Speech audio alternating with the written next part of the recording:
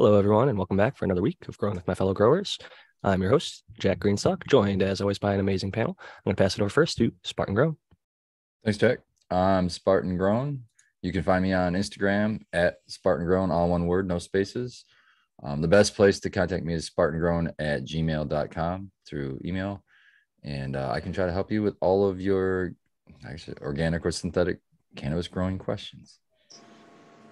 Happy to have you back. Next up, we've got Dr. MJ. Hey guys, sorry about that. I was a little bit, and now I'm getting feedback.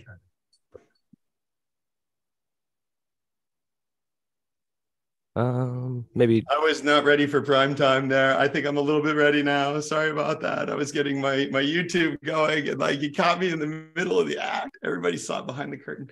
No, anyways, guys, I'm Dr. MJ Coco from cocoforcannabis.com. I also just started a Patreon, and I wanted you guys to know about my show. It's gonna be tomorrow night. I do Ask Dr. Coco show through Zoom on Patreon. I got a cool guest tomorrow, Glenn from Premium Agriculture, who follows me and subscribes there. He runs a 10,000 square foot facility in Oklahoma. So he's going to be coming on and taking us around on sort of the guest garden tour. So I wanted to tease that tomorrow night.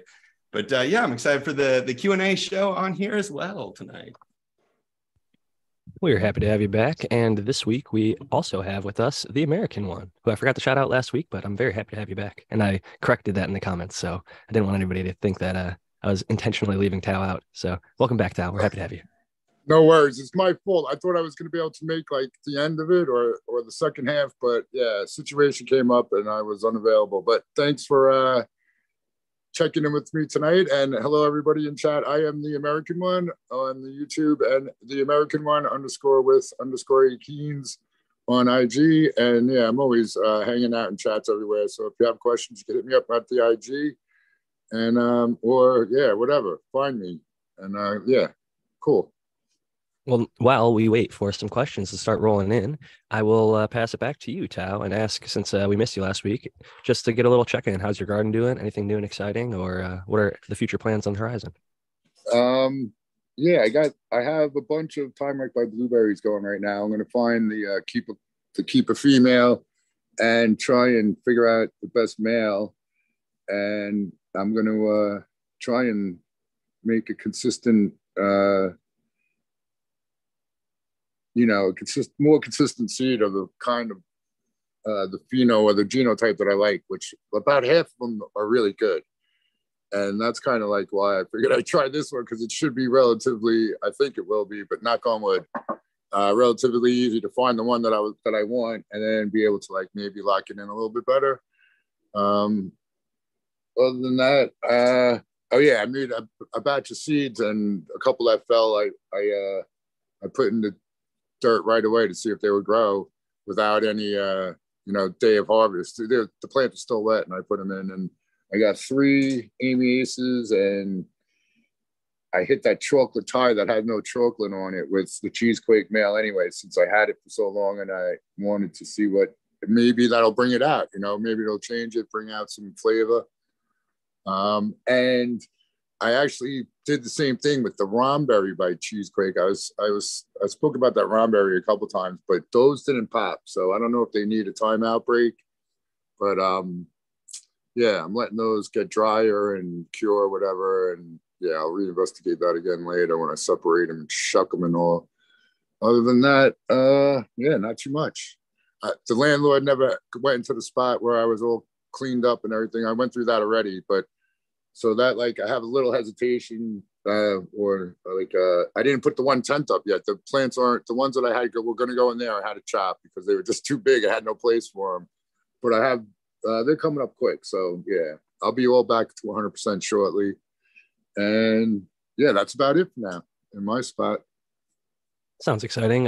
When you're looking for a particular blueberry, like, do you just try and find the best female that suits your liking, and then how do you match that up with a male? All right, I'll tell you what happened. So someone specifically asked for some of them Time Right by blueberry is the cross that I made, and when I went to pull them out and get them for them, because like I did, some of mine I have packed, I break them up into packs, and some of them or just in jars, and when people ask or need them, I'll make more. I'll pack them up more, So when I went to go do that, I'm like, man, these look really small. And they are pretty small compared to like the Amiaceans. Some of those get rather large. But I was just like, I know I germ tested them before and I grew some out. But no, actually, I know I germ tested them, but I must have not grown them out, because this time I germ tested it again and I grew them all out and the shit was killer. There was like half of them were this crazy, super, I wouldn't say sweet, but it was like blueberry scone or blueberry muffin flavor that was way different than the Violet Beauregard, which is like a kind of cheese blue, not blue cheese, but it has blueberry with like a cheese flavor on it. But not, I don't like blue cheese anyway, so I wouldn't know exactly, but I don't think that's what it tastes, what it smells or tastes like. It's blueberry like with a little bit of that cheese hint, funk. So that's like blueberry funk, and this Time Wreck by Blueberry is like sweeter blueberry, and I really liked it. And there was like 4 or 5 out of, I think I had 12 females when all was said and done. 4 or 5 of them had like that really good smell and taste, but only one in particular really got me stupid high. So basically I'll be happy, if I find that really sweet blueberry or sweeter blueberry flavor. And it's weird because the Time Wreck has no sweetness to it at all. It's kind of like, I don't know, I said it before, I really don't know what that flavor or smell is, but it's definitely not sweet. And I was really surprised at how good it was, when all was said and done. That's why I got all excited about it. And that's why I swatted up another swath of them, and I'm going to hunt out that smell and flavor, and hopefully they'll, that one that gets you stoned. People say, or I've heard people say that, oh, not the candy, but the fruity types don't get you as high. But I think that there is some that will get you as high as like the gassy stuff, So yeah, in my experience, that you could definitely find ones that will hit you hard. Yeah, I found that both ways. Like a lot of people, I think, think both sides. Like they think berry stuff is going to be, or fruity stuff is going to be like a sativa. Other people think that it's going to be more indica leaning. I think a lot of that's just sort of what you think as such an impression upon what you're going to experience with it then too. But for sure. And it's interesting. I haven't thought specifically about like sort of the terpene profile and like how high you get, like, sort of on the speedometer scale of being high as opposed to sort of the variety scale of being high. Yeah, like I attribute terps like orange, for example. If I smell orange, like a really strong orange flavor, I'm going to expect heady high, maybe slightly racy, almost always. And like, so there are hints, I think, to different ones. I've never smoked a strain that smelled like an orange that was like indica, couch locky. Never in my life. It's always been like, what kind of strain that was couch locky? Like an orange. Orange. I've never had orange terps, like strong orange terps that was couch locky. It's always been your classic sativa type high. It's bright, like waking you up, like give you a little bit of energy, a little pep. And but see, you're talking about different styles of being high. I'm just sort of thinking about like an aggregate scale, sort of like, EC, everything's just tossed in there together and just how high are you? Like one number. That's what I was saying is like, I don't think it's an indication so much of potency per se, as it is per which way that terpene is going to drive the high. Yeah. But you could get like stupid high in either direction, right? Like it's not that there's sort of one way is going to be like higher than the other way. Yeah, but I'll say that Vortex has like THCV oftentimes, and so does a lot of subcool stuff, and that's known to have like a more of a accelerator on that gas pedal or whatever. It pushes you up to a little bit higher high than a typical just regular THC would, even in small like 1 to 2% or even less ratios. THCV can be extremely. Before I forget, let me say. Go ahead. Yeah, it's so subjective. People that I know, people that smoke weed that'll put me to sleep, I'll get all jumpy and gung-ho and shit. And I think there's something to be said, like some of the weed that I smoke that is very potent, I'll take 2 hits and I'll be like, wow, man, I'm fucking stoned.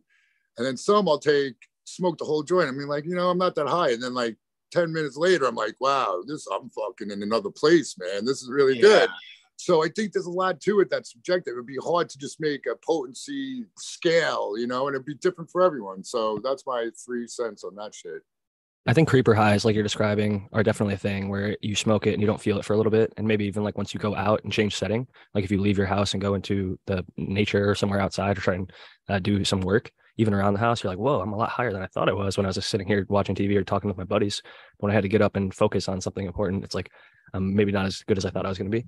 And then the other thing is there's some stuff that hits you right away, but it doesn't have a sort of staying power. Like you'll be high for maybe 30, 45 minutes. And then at least for me, like I feel like I come right down off a lot of that stuff that hits me right away versus the creepers I tend to notice last a little bit longer. But I would be remiss in not welcoming in Matthew Gates. And then after him, we'll introduce Noah the Grow, who both just joined us. Yeah, it's Matthew Gates. Most of you know already, but for those who don't know, I'm an IPM specialist. So I specialize in helping people mitigate pests, and I'm excited to be here. What's the topic, Jack? We're doing chat Q&A tonight, but we're just kind of waiting for the questions to roll in, doing some updates. We started about being high and getting high and stuff. Yeah, like Tao was talking about some of what he was selecting for with his blueberry. I asked like what type of thing in his phenos would he be looking for to work with and breed with, and he kind of was talking about the different highs and the different strains that he was working with. I saw Spartan Grown got asked probably the only question I've seen so far in the chat, which was what are you grinding up, and he answered I think some Bad Girl, and that was from Anything Grows. So cheers to her and cheers to you, Spartan Grown. Can you tell us a little bit more about that Bad Girl that you're smoking on? I'll go and look for some questions. Yeah, the Bad Girl is it's bred by 2020 Mendocino, and this was grown by her father. She brought me some today when I was out visiting her, and I was excited to try it because I'd heard good things, and there's a couple people that I know that have grown it too. I just don't remember ever trying it, so I was super excited to try it, especially anything 2020. I'm already interested to try. So I tried some when I was down there with her. I really liked it, so she gave me a little jar of it that I brought home with me. So I'm a big fan. It's let me see. Let me get a big whiff of it, and I can maybe give an idea of the terp. So like to me, it's so hard for me to describe it, but it's to me it's like what I call like an earthy spicy smell. Spicy as in not like a hot spice like a pepper or anything like that, but it's more like you opened up a spice cabinet. It's just these weird different spices, mix of spices. I can't really pinpoint one, but that kind of earthy, spicy kind of smell. But I don't know, that flavor kind of carries through the smoke too, and it's just a unique terp that I don't hit a lot. So I was really enjoying it. Glad to hear it. I'm a fan of 2020 Mendocino. He's one of the maybe 40 or so breeders that I would say I can put my word behind. If you buy their stuff, you'll be pretty happy with what you find. And we have gotten a couple questions rolling in. Thank you for describing that. And it's cool that her dad grew it. I thought maybe it would have been her growing it, but it's cool to see the family getting involved in the operation. And, I love that. I think it's cool to be able to share with family and loved ones and spread the love and joy in the community of this amazing plant. So some of the best parts about this is just there's something about growing weed that makes you just want to share the experience. Not like, oh, this is the greatest thing ever, and you just want to hide it and not. No, the first thing that most everyone I know, the first thing you get something really, really good, you want to just share it. Hey, try this, That's just one of the best things about weed. That's what builds that community. You got to get that confidence. I think once you really knock one out of the park and you got that thing that you feel proud of and you can show your friends, that's a great feeling. And I know whenever somebody gets that first good grow under their belt, they're a lot more or a lot less hesitant to share it, maybe. And I don't think I passed it back to Noah the Grower to get his introduction. So Noah, go ahead and introduce yourself. Yeah, I'm Noah the Grower with 2 E's. You can find me on Instagram and here with all you guys. Yeah, I love that when you have a good crop and you're able to show up with a jar and it's really top notch. That's such a great feeling. It's one of the things that I'm constantly chasing even all these years later. It will never get old to me handing off a really good jar of some dank bud that you grew from one of your latest harvests and having somebody pop that lid and smell it and just watching the look on their face or listening to the reaction. Like sometimes it's I kind of consider it involuntary. I'll like sometimes say like, "Oh my God," when I smell it, or like I saw Frenchie smelled one of Brandon's jars and he was like, "Ooh la la!" I'm like, just I remember handing one to Tommy Chong and his face. He just like smelled it and he like had to like double take and smelled it again. And it was cool because my wife and I were at this thing where he was actually on video when it was happening. So that's a little moment that I kind of cherish there with one of my cannabis icons, getting to smell and then later smoke and tap out on some of the herb that I grew. It was a great time, but that's something we should all strive for, I think. Jack, what strain was that? Chernobyl from TGA. Nice. And the other one that I had with me was Strawberry Daiquiri, also a TGA collab with Kyle Cushman, which was Jack the Ripper across to Strawberry Cough from Kyle Cushman. Yeah. And it was really, really, really heavy strawberry cough leaning, the pheno that I picked. The one guy asked me, "Did you grow this in a strawberry field or did you put strawberries in the soil or something?" And I was like, "No, I just grew it in my regular organic soil, like no messing with the inputs, no additional anything to add flavor. This is just exactly how it was bred and it tastes amazing." And I got very lucky with that selection. Should have kept the cut. I'm actually gonna reach out to somebody who's still got a pack of that because I want to rehunt that and maybe work it into the Velvet Punch because I think strawberry and grape would go together. Something jelly like. Did you ever have concentrated Chernobyl? Like yeah, that's some of the for Growly made some Chernobyl concentrate from the stuff that Baked Pone grew. Oh my God, dude. It was like insane. lime. There's like lime slurpee, slushy. Oh, it's margarita. So it's just like it smacks you in the nose. I have a jar from Raw Garden out here. They have the Slimer cut, and even an empty jar of this BHO from like years later. You crack it open and smell it, and it still reeks like that exact smell. So it's very, very powerful and great flavor, great high. And RIP Subcool, that was one of my favorites from him. But Collective Mary Jane asks at Dr. MJ Coco, what is a good, cheap home grow water system for a DWC? I want to try DWC with my new Medic Grow. You can make a cheap DWC system. I mean, there's probably other people to talk about that have done sort of DIY DWC systems beforehand. I would just simply toss in, since it was directed to me, that you could do a auto water system over Cocoa Pots pretty easily too. And I do have a guide for that on my site. But yeah, DWC, there's pretty easy ways to set up a simple res. Get a pump, run the pump in there and get a net pot and hang it down in there. There's not a lot to a simple sort of DWC station. So I don't have a tutorial specifically on that. Has anybody on the panel set up a little DWC grow? I used to grow DWC when I first started, and it was like kind of a knockoff of the Current Culture DWC system. We had a bunch of 5-gallon buckets, and we had a little drill that we busted holes in the bottom and piped thing to thing, and we did a reverse DWC setup with so recirculating. Yeah, we recirculated the whole system through a that's more primary, much more complicated for sure. And to do a simple DWC, I mean, all you really need is an air stone and a 5-gallon bucket. Exactly, and a net pot, right? To lower it down into it. Exactly. So you can start a DWC system really quite simply. You don't need to get any sort of special kind of tote or whatever. You could just I saw a dude with foam pool noodle. He just cut holes. He using it as a cloner, and then he just used a bigger foam pool noodle cut as his net pot, and the stock just went down. I prefer a net pot because I think supporting that first little initial few inches of the roots allows it to kind of broaden out a little bit more than like how a clone would just in like a DWC or whatever type cloning system. You see the roots will come out a little bit to the sides, but they're not as supported directly out to the side, left and right.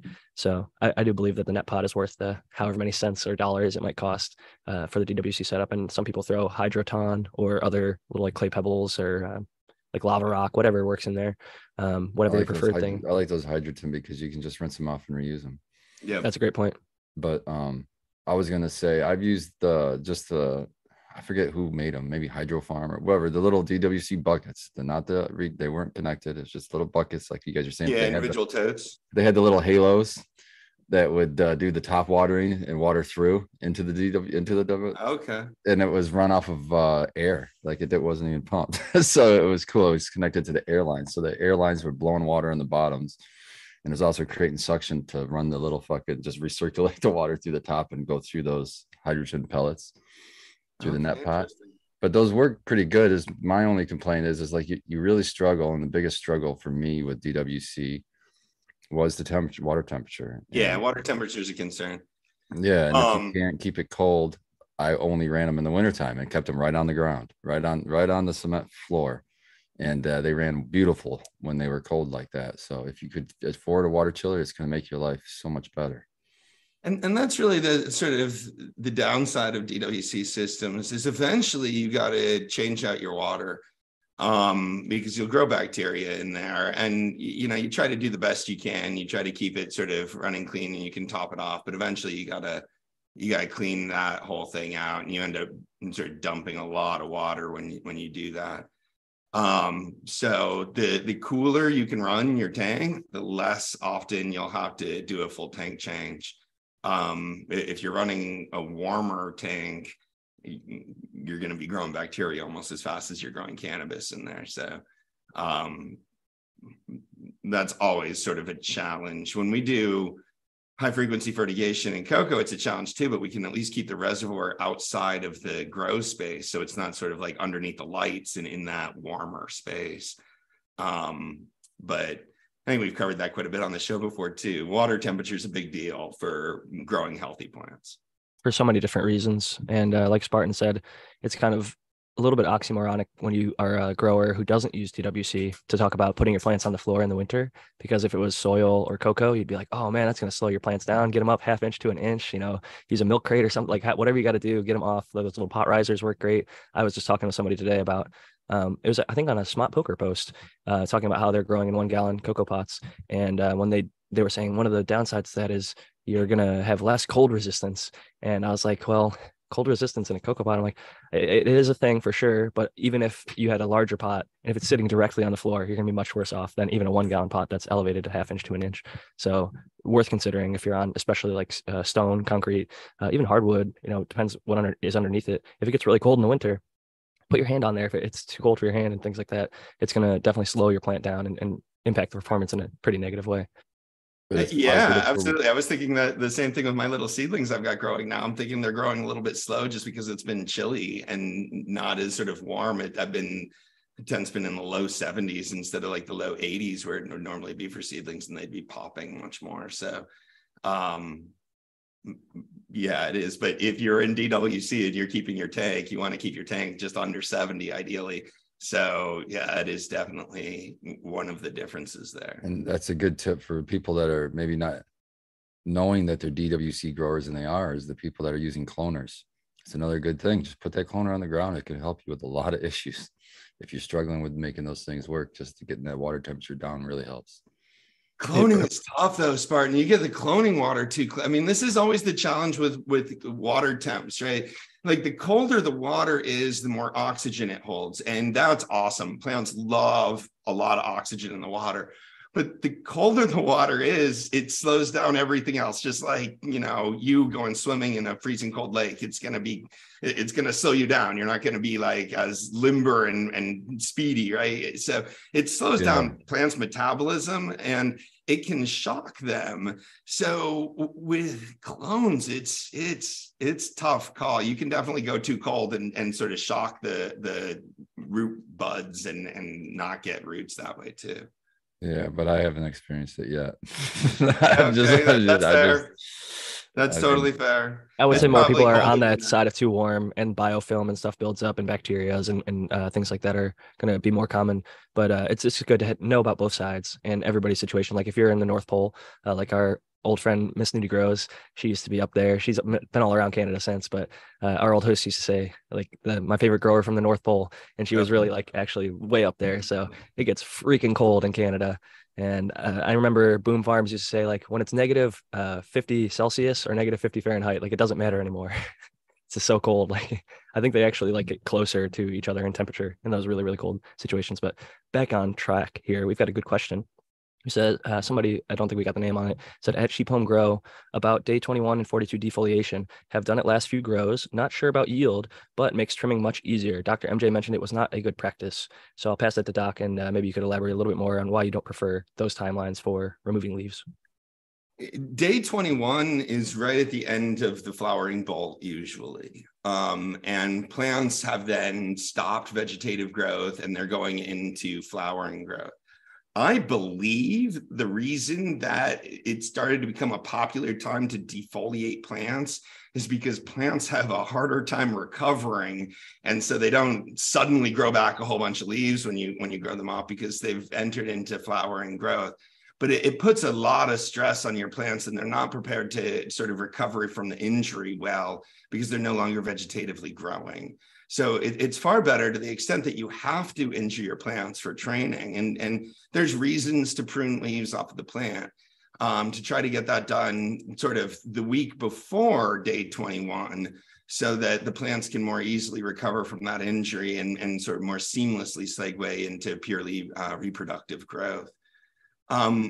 Later on, another 3 weeks after that, I don't see any significant advantage to that. That's at peak sort of flower bulking stage of the process. If there's a really compelling reason to cut a leaf at that point, I might be convinced to, but otherwise I'm not going to touch my plant on day 42 for purposes of sort of redistributing the photon load to other leaves in the plant. That's going to make the plant adjust. And that adjustment is going to take energy away from the plant, fattening up the flowers. And all I want the plant to be doing at that stage is fattening up the flowers. I would say there's a trade-off. Is it worth the potential negative impact on yield to make it a little bit easier to trim? And in my perspective, I would say no. It's worth that few extra minutes or hours, however long your grow it takes to trim up at the end, if you want to give yourself the best quality and best yield, in my opinion. And I think the best practices would say it's probably not the greatest idea, but it can work and has been implemented in some settings, but I don't think that makes it ideal. I've talked about in the past how I did it myself as far as schwazzing, but I also did the 2142 Mango Tech, or Green Jeans Garden. A few other people I've seen advocate for it, and they show like before and after photos, like the next week the plant does start to shoot out new leaves and then fill back in, but at the cost of what? Like Doc was just saying, there's only so much energy. There's only so much light, especially in a home grow setting. Most of us are indoor. If you're outdoor, I think there's a little bit more management practices that have to be considered. Like Spartan's mentioned, a lot of stuff gets extremely leafy outdoor, and removing leaves is more of a practice for, preventing mold and allowing airflow. And there's lots of other side benefits, but indoor, we're talking about capturing light, storage of, sugars and things like that are going to potentially boost up your buds throughout the grow, and ripping them off is going to make it, even if you try to pour nutrients back on, I think it is going to be a lot less productive in my experience and from what I've seen across a lot of different grows. I mean, how many leaves are we talking here? And then that's another thing. They go pretty heavy. They strip it damn near to the stalk. I would definitely not do anything like that. Everyone has their own experience. 42, though. If everybody has their own experience, and when you're talking about light, everybody doesn't have the same light. You're talking about environment. No one has the same environment. You're talking about different strains. There's a lot of factors to go into this. But if you're talking about taking are any of them considering those factors in reality? I would hope so. If you're listening to this show, I would hope you're considering those factors. And if you're considering those factors, you're not going to do a prescribed thing on a set day every single grow anyways, right? Like that whole philosophy is not tailored to a grow. This is like... No. It's a live plant. It's a biological thing. It is different each grow. Some runs you crush it. My last run, I'm dialed in. Everything's looking pretty damn good. I'd say like maybe a 9 out of 10. But the run before that was like intentionally a stressed run. I was trying to see if the plants could handle a certain amount of stress, and overwatering, underwatering, too little light, really screwing with them as much as I could. That grow did not have anywhere near the level of dial in that the other one was. So that makes a big difference when it comes to how the plant develops and how much leaf I have to remove versus what I would want to.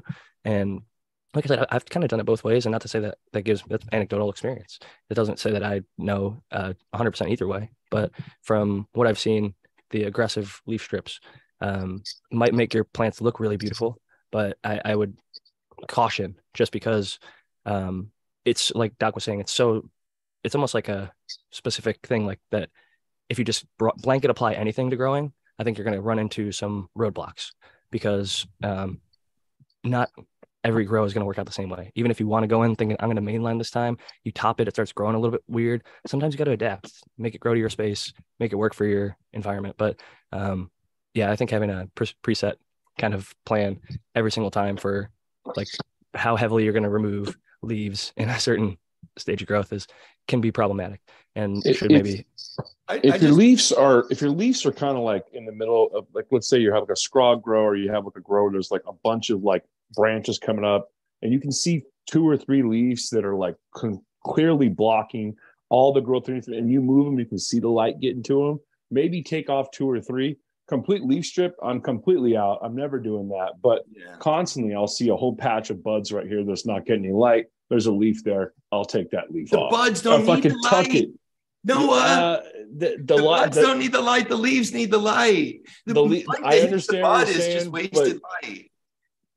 I have had experience with this myself, and I firmly believe that a few leaves being taken off at the right time is not going to hurt it. And I do think day 21 isn't a bad day. I'm not going to push back against that. Okay. But this is what I meant when I said I don't want people thinking that I just interrupted just to be snide. Okay. This is what I meant when I said, like, are we actually considering it? Because it's a difference between saying, like, maybe this will be helpful, or actually having like a reason, an actual reason.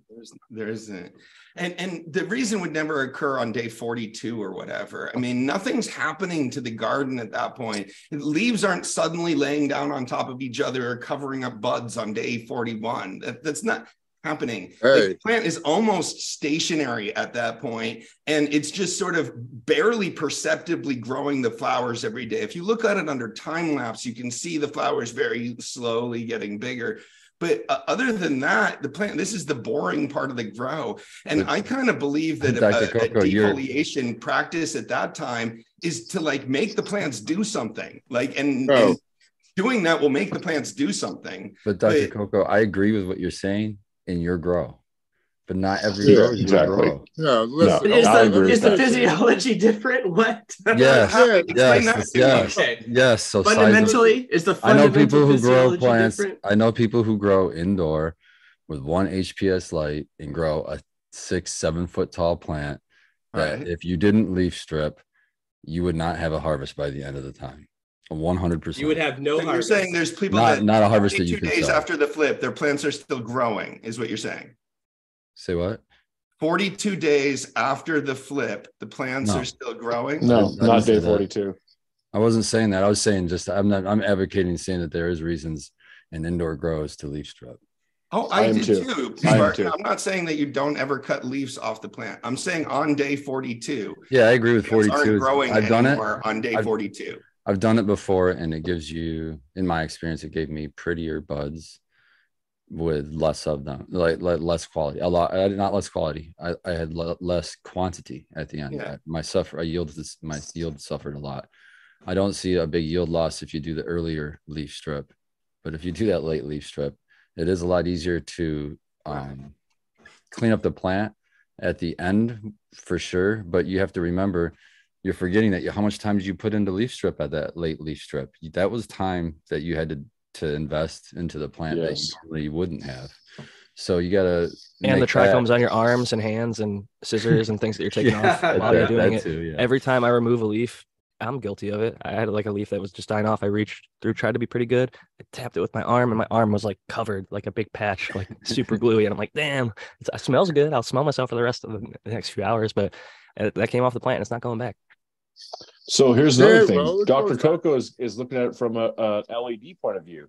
I grow HPS. I've been growing HPS for 11, almost 12 years now. It doesn't matter. I don't know. HPS, it's not a light thing. From my experience, if you take off, I would never do day 42, and I would never take off a leaf to save time for trimming. That's you never hear a grower who knows they're talking about do that. But a few leaves in the middle. Another trick you can do is you can tuck them. I tuck leaves constantly. You guys have seen my grows. I posted my grow in this grow show probably more than anyone here. And so have you ever seen my plant? We're not arguing. I'm not doing that. I'm not doing that.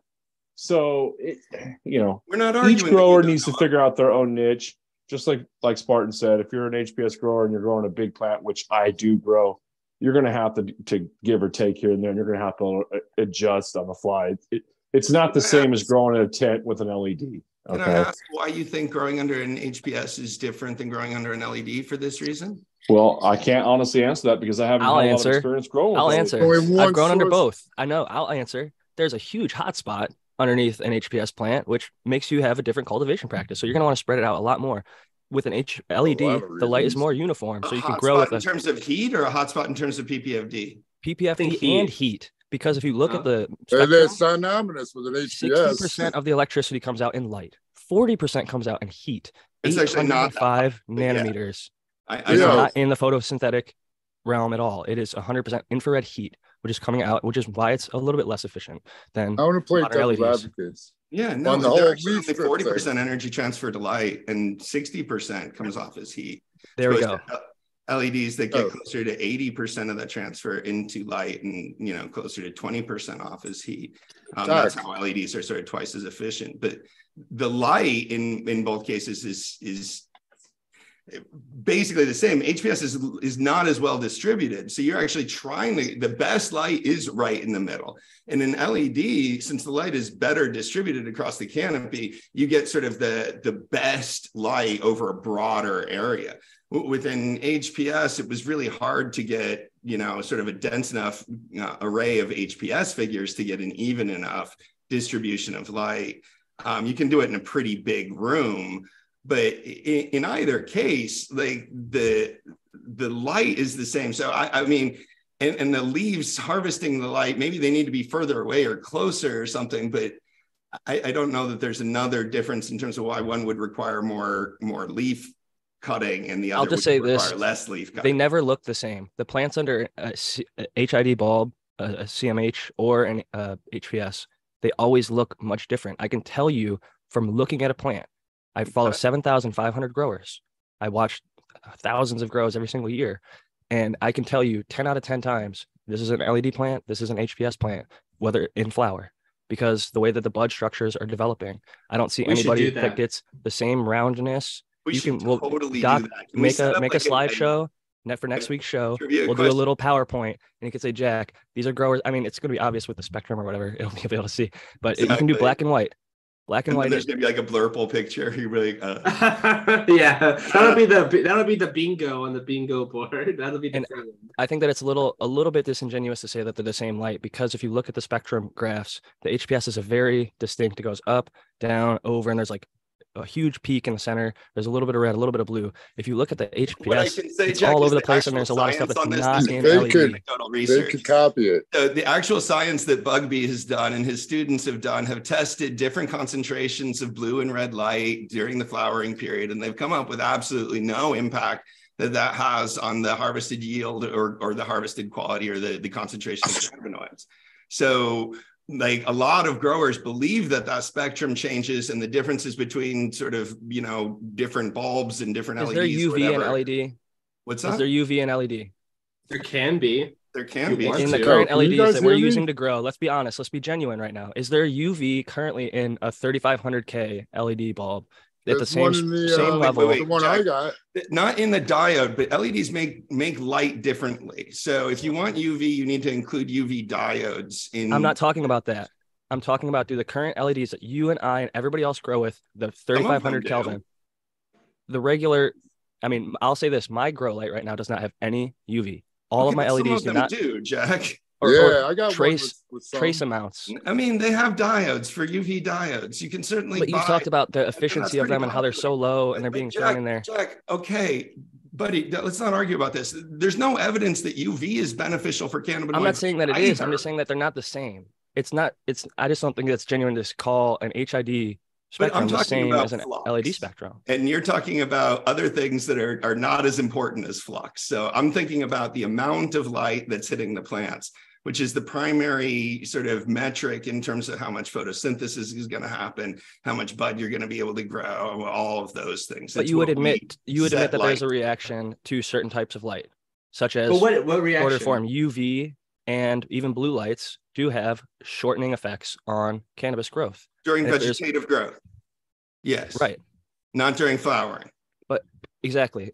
But the thing is, And the I don't think that we pathways have enough for data that are currently, known because to the in the Gibberellans. 1970s, we said that UV was effective and it did increase THC. Tao can pull up all the old articles touting that UV is so beneficial. My grow has done hemp grows and cannabis grows in Europe where they're comparing with UV included and saying that their terpenes are increasing and their cannabinoids are increasing. So there are people out there that are using UV and implementing it in side by sides and saying that they're having benefit. So just because Bruce Bugbee why are you in one lab, lecturing me though now? Why are you taking I'm this just tone with me? Like I'm not because trying to take that tone with you. So maybe we could just step off or something. I'm offering But an like example you and the counterpoint. and Noah were like be trying to like pick a fight with me or something. I don't want to pick a fight with you. We I've have got my listeners out opinions there about who this stuff. hold You the guys same are welcome to feelings. have your opinions about it. That's totally fine with me. I'm absolutely not trying to pick a fight, bro. No, We're no just trying way. to share I'm just trying our to side. tell you my point of view from my grow. That's all I'm trying to tell you. Let's I get understand ready to your point of view. rumble. I'm not trying to be combative at all, Dr. Coco. Just No, let let me me- get that straight. I I'm I want not. to ask a I'm not at question. all. Yo, let me jump in because I want to go all the way Sure. back to the leaf strip. Listen, I don't know what science says. I don't know whatever, but I know people who strip their plant at that day 21. Yeah. And I know of some commercial operations, I think, that do it. And whatever the reason, they're not complaining and they stay in business to have enough yield at the end, to make things work. But there's also plants that when you chop off half of the plant, it grows back twice as better in nature. Like who knows of the phenomenons that we don't know about, even concerning the cannabis plant. So there. And That's a really good point. That's a I good actually have point. theory. Great I have point. a theory about that, Tao, and why that's better.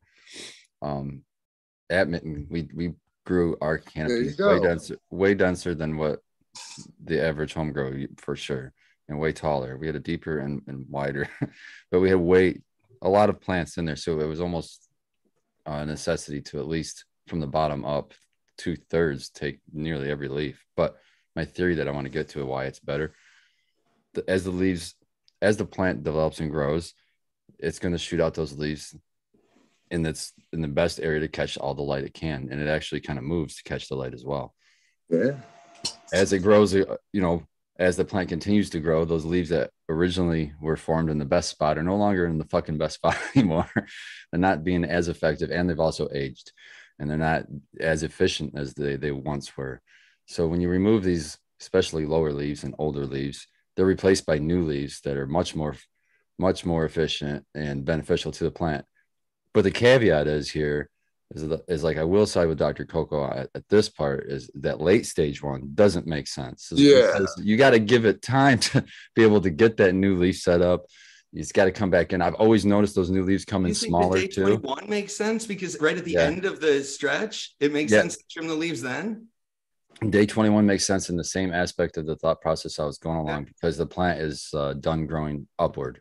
It's not going to get any higher than it is at that point. In terms of plant physiology, it's actually redirecting its energies from vegetative growth, and repairing injuries is a form of vegetative growth to reproductive growth. But we're not growing the plants to make the most healthy. I was. That's not how plants work. You just want to lecture me, so I'm going to put my mic on here. No, but I'm saying, you're saying, I agree with what you're saying. And to grow the plant to make it to its best survivability. But that's not what we're doing. That's not we were doing.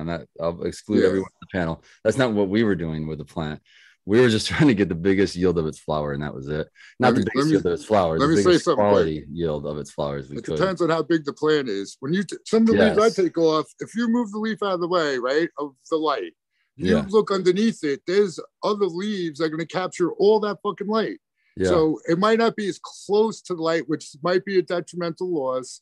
But all of those thoughts are wrong. Like if there's another leaf that's going to catch the light, then nothing has been lost, except for the fact that the leaf that was catching the light in the first place was a sun leaf, and the leaf that you just exposed was a shade leaf. And the plant has to reposition and reallocate energies in order to be able to do photosynthesis in shade leaves.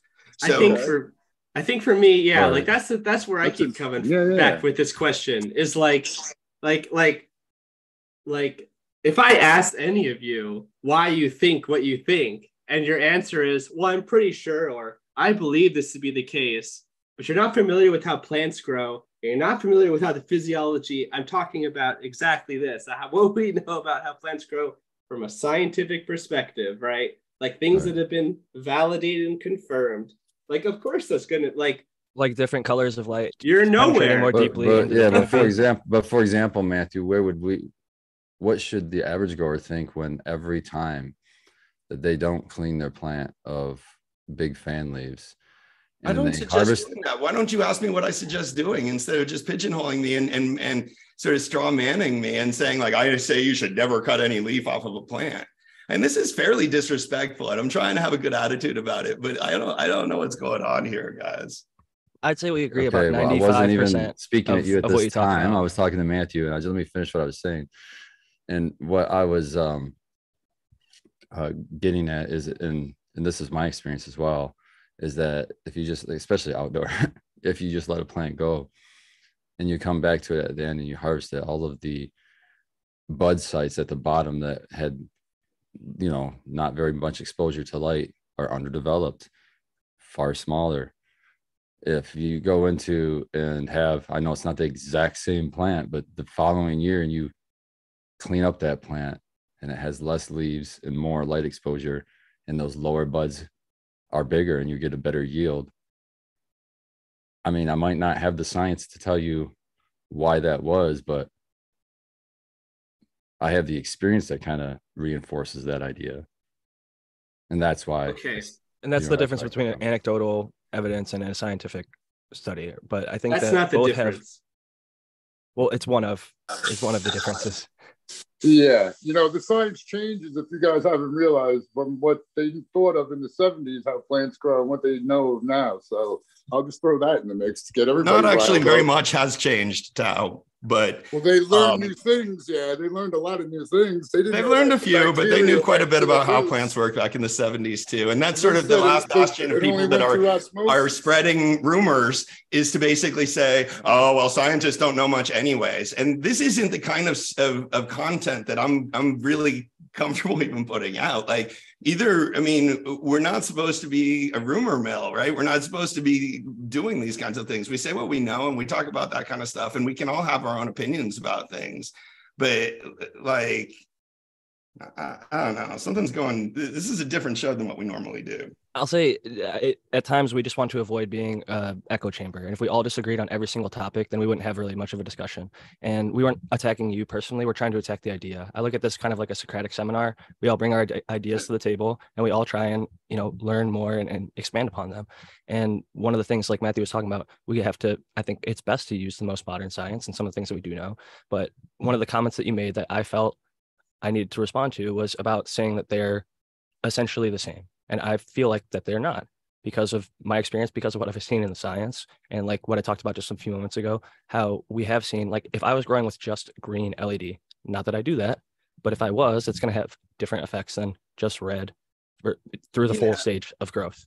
I recently made a video about this, Jack, on how different spectrums and how LEDs work and why we don't use monochromatic LEDs. Right. Yeah. It's not a great idea, right? So you wouldn't suggest growing with monochromatic. Correct. So you can admit that there are spectrums that are worse than other spectrums. Yeah, but we're talking about grow lights that are concentrating their energy by and large in the PAR spectrum. But by and large, HPS, the older ones, were not. Okay, Jack. That was just the two things that we were comparing just a few minutes ago. We were talking about the concept, and the reason I think that you kind of cut in at that point is I was asking Noah, because he made this comment about how I was used to LEDs and he was growing under HPS, and how that made a difference in terms of whether or not you would cut off leaves to expose flowers at that point.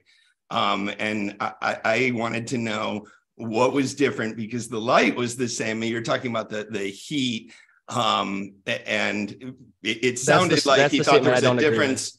What I was getting, okay, he was getting, what I was trying to get at is if he thought that the light penetrated more, because there's this idea of penetration in the grower community that is different, and some growers really believe that, like, and I don't know if Noah has these thoughts or not, in terms of HPS light being sort of more powerful light and being able to like penetrate through the canopy deeper. But that's a common thought that I've come across. And I was trying to sort of tease that out in terms of when I said the light is the same. Certainly there can be. Do we definitively have a statement saying HPS does or does not penetrate more than any other, like an LED? Is that something that has been examined fairly thoroughly? Because when I've looked into something like that, from what I understand, they do operate relatively the same when you're talking about like the flux, where it's, if you're measuring a certain spot, 1,000 ppfd is 1,000 ppfd, depending on the reader or whatever. But my question is also more so like, what do the other things, it's not what we know for sure, it's what we don't know. And it's like, what are the other parts of that spectrum that make up that 60% that are not in photosynthetic light? How does that impact the plant? That heat being there. Photosynthetic light, it's in heat. That's what I'm saying. It's IR. Yeah, infrared heat is different than being hit by, if the same amount of energy is dumped into the room, there's like in BTUs is the amount of heat that comes out, and all light eventually becomes heat. So there's like 3,400 BTU per 1,000 watts of electrical energy, from my understanding. And so 410 about, yeah, it's almost pi backwards. It's like, well, just the last two digits. It's 3.41. So you multiply the watts times 3.41 to get the BTUs. So if you have 1,000 watt light, you'd multiply that by 3.41. That's 3,410 BTUs per hour, basically running that 1,000 watt light. And it really doesn't matter if it's 1,000 watt LED or if it's 1,000 watt HPS. It just matters if there's 1,000 watts coming out of the wall. And I just wanted to throw one last statement before we go into a really simple question that I know you're gonna be able to answer easily for the crowd. But the reason I was kind of thinking about this is like, I'm thinking like an indoor plant grown versus an outdoor plant. There's a lot of differences. I think many of us can admit to that. The sun has a lot more to the spectrum. And I was wondering how much of the difference between an LED or an HPS makes a difference. I know it's not gonna be the same as indoor versus outdoor, but it makes me think if there's more of the quote unquote outdoor things in an HPS or an HID bulb, then maybe that would be part of the relevance to it. Outdoor things are not considered important for photosynthesis. That's why we focus on the 400 to 700 range in terms of light energy. But that just got pushed open too, didn't it? Outside of that range, I mean, we've tested infrared, we've tested, ultraviolet. The infrared up to about 735, somewhere in that range, is photosynthetic, and then it's just not above there. We've been able to test that pretty thoroughly.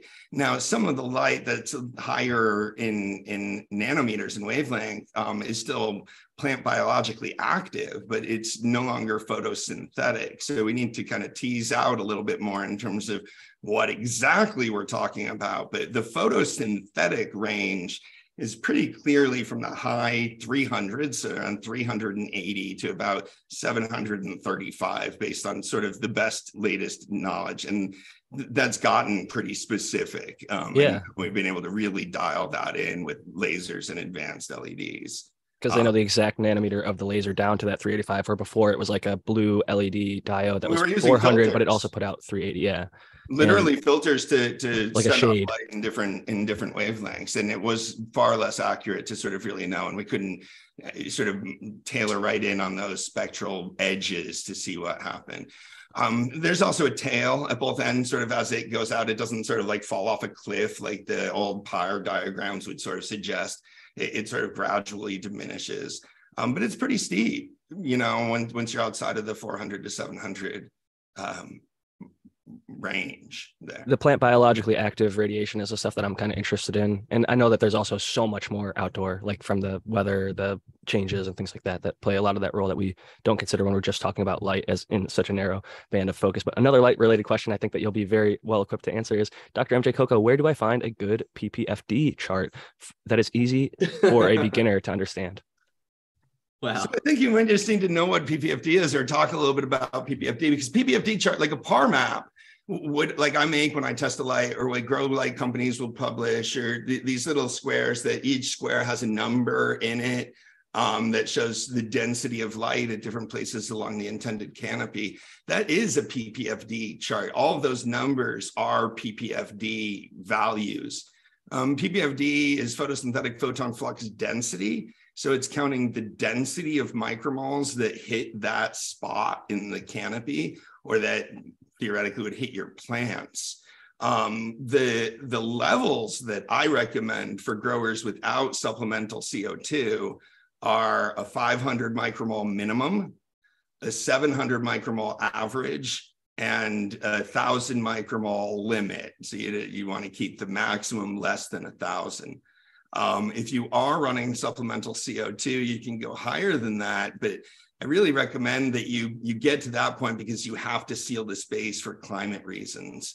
If you have to seal the space for climate reasons and you've decided that you're going to use air conditioning and dehumidification to set your climate parameters, at that point, then you can supplement carbon dioxide and run a higher level of light intensity. But it's not worth it just to sort of crank up the light. You really need to need it for the climate advantage, at least from a home grower's perspective, for that to make any sense. So that's the most I think you really need to know about PPFD as you're going out in the world is you want at least 500, you want no more than 1,000. And when you're looking at those maps, if the number has more than 1,000, then you're not really going to be able to run the light at that hanging height anyways. So find a PAR map that sort of the highest number in the middle is around 1,000. Check out what the corners are. They should be, at least 500 at that point. And then be aware that there's a lot of ways that manufacturers in particular may want to cheat on their tests when they measure PPFD, like putting in a reflective floor or reflective ceiling. Some of them just test in a grow tent because they think that'll sound good. But it's actually a way of goosing the numbers because you just have a reflective floor and a reflective ceiling. And you might think like, well, I'm going to grow in a grow tent, but you're going to grow in a grow tent that's got plants in it that are sucking up those photons, and they're not just sort of bouncing around the room, hitting the target several times. Something's catching them. Hey, Doc. Yeah. How about for clones and seedlings? What should that be about? You can clones. I like to start pretty low, especially at the beginning of cloning. Seedlings too. So clones, I'd go down to even like 150 ppfd, 200. Seedlings can start at 300, and usually I have 300 ppfd light on the top, or 250 or so, when they're first sort of emerging, and that's as an up indication for the seeds. Once they're in their Jiffy pellets, the light is one of the primary sort of up indicators. So I put a light on them, and then I kind of keep them there, 300, 400, up to about 500 by the time they have 3 nodes for seedlings. And the same sort of deal with the clones. I'd keep them under pretty low light, like 150 or 200, until they start growing roots, like so day 6, day 7. And day 6, day 7, you can start working that up again. The issues with cloning are a little bit different because light often, the plant's already able to transpire and photosynthesize when you're cloning a cutting. So you have to be worried about sort of water loss out of the plant. You don't want to put too much of a light load on the plant because that'll encourage more transpiration, which will encourage dehydration before the cutting has roots to sort of replace the water. Makes sense. Now, one last question, which is in general too. Yeah. Would you allow the plants to grow into the light, or would you have the light move up as they grow? Well, I do that early based on PPFD. So this is like the one time I use my sensor in my grow when I'm growing seedlings, and I can dial my grow light right down on top of the plants because they're just little plants. They fit in one saucer, like all my plants in one saucer with a little quantum board grow light, like 4 or 5 inches above them. I stick the quantum sensor in there, and then I dial the dimmer down until it's the PPFD that I want. And I'll keep them like that, running pretty close on a dimmer. And you do have to raise them as they grow up. Once you're giving your seedlings enough light and really dialing it in, they don't grow as tall anymore. So if you're used to seedlings growing several inches a day or growing, I mean, not several inches a day, but being kind of taller seedlings, part of that is lack of light. If you're kind of giving them enough light, they'll grow a much tighter node structure so they don't sort of grow as quickly. And that's just to efficiently use light during the seedling stage, like when they all fit under the light. Once the plants get bigger that they don't sort of fit under the light anymore, you got to raise the height of the light and allow the light to spread out more. So you got to crank out the dimmer more or use a different light or whatever. Perfect. Cool. I love having a dimmer for that purpose. I have Early a on in quick the grow. question. It's a light question. I just want to confirm. I'm pretty sure I already answered it, but VPD Grow Some Bush asks whether or not the IR from like a camera, with this nighttime protocol, would that be enough IR to set off anything, in the cannabis sensitivity? No, and they've actually tested that. So infrared light above 700 nanometers doesn't affect the plant's photoperiodism. So it doesn't bother the plants. It doesn't affect their day-night signal to be getting that higher wavelength light. In fact, if you gave enough 730 nanometer light, you can shorten the dark period, because the presence of that infrared light, actually, you can think of it as sort of like puts the plants to sleep faster. It allows you to run a shorter dark period. Now, if you're just using the one little diode on your night vision camera, that's not going to be enough, but you can get IR lights just to use that and then go to like a 10-hour dark period to increase the DLI, basically, the amount of light you can apply to the plants during the photo period. So anybody that's got a night vision camera that shoots out a beam that you're able to see the plants at night, I say that's fine for you to use during your flowering period in your grow time. As a kind of related side question, I've heard of people complaining of HERMs from like bright red or green lights on humidifiers or other types of things, so they cover them up or electrical tape them. And I've also heard Bugbee, and I didn't follow up the study, but he said he feels certain strains of cannabis are extremely like maybe like poinsettia or some other types of flowers, like some of the most low light sensitive during the dark period flowers that he's come across. And he even developed a more sensitive sensor for the dark period just to be able to identify if there's any light leaks and things like that. So I didn't follow up, but I'm pretty sure kind of the direction that he was heading with that was that they might be impacted by that kind of light. I have a question. Green light is safe. I definitely don't believe green light is safe, and growers ask me that. Perfect. That's perfect segue then, because I just had an idea. That idea was if some really crafty person wanted to grow some bioluminescent fungi near their plants, just because they wanted to be cool or whatever. A lot of those bioluminescent fungi glow green, not in the presence of oryx, but just because. And I'm curious, I know that there's probably no reference for this, but does that sound like, because you just said green is really not great, and I can understand why, but would that be a problem, you think? I mean, they're usually pretty low. Yeah, the emissions, of coming off of bioluminescence. That's a question.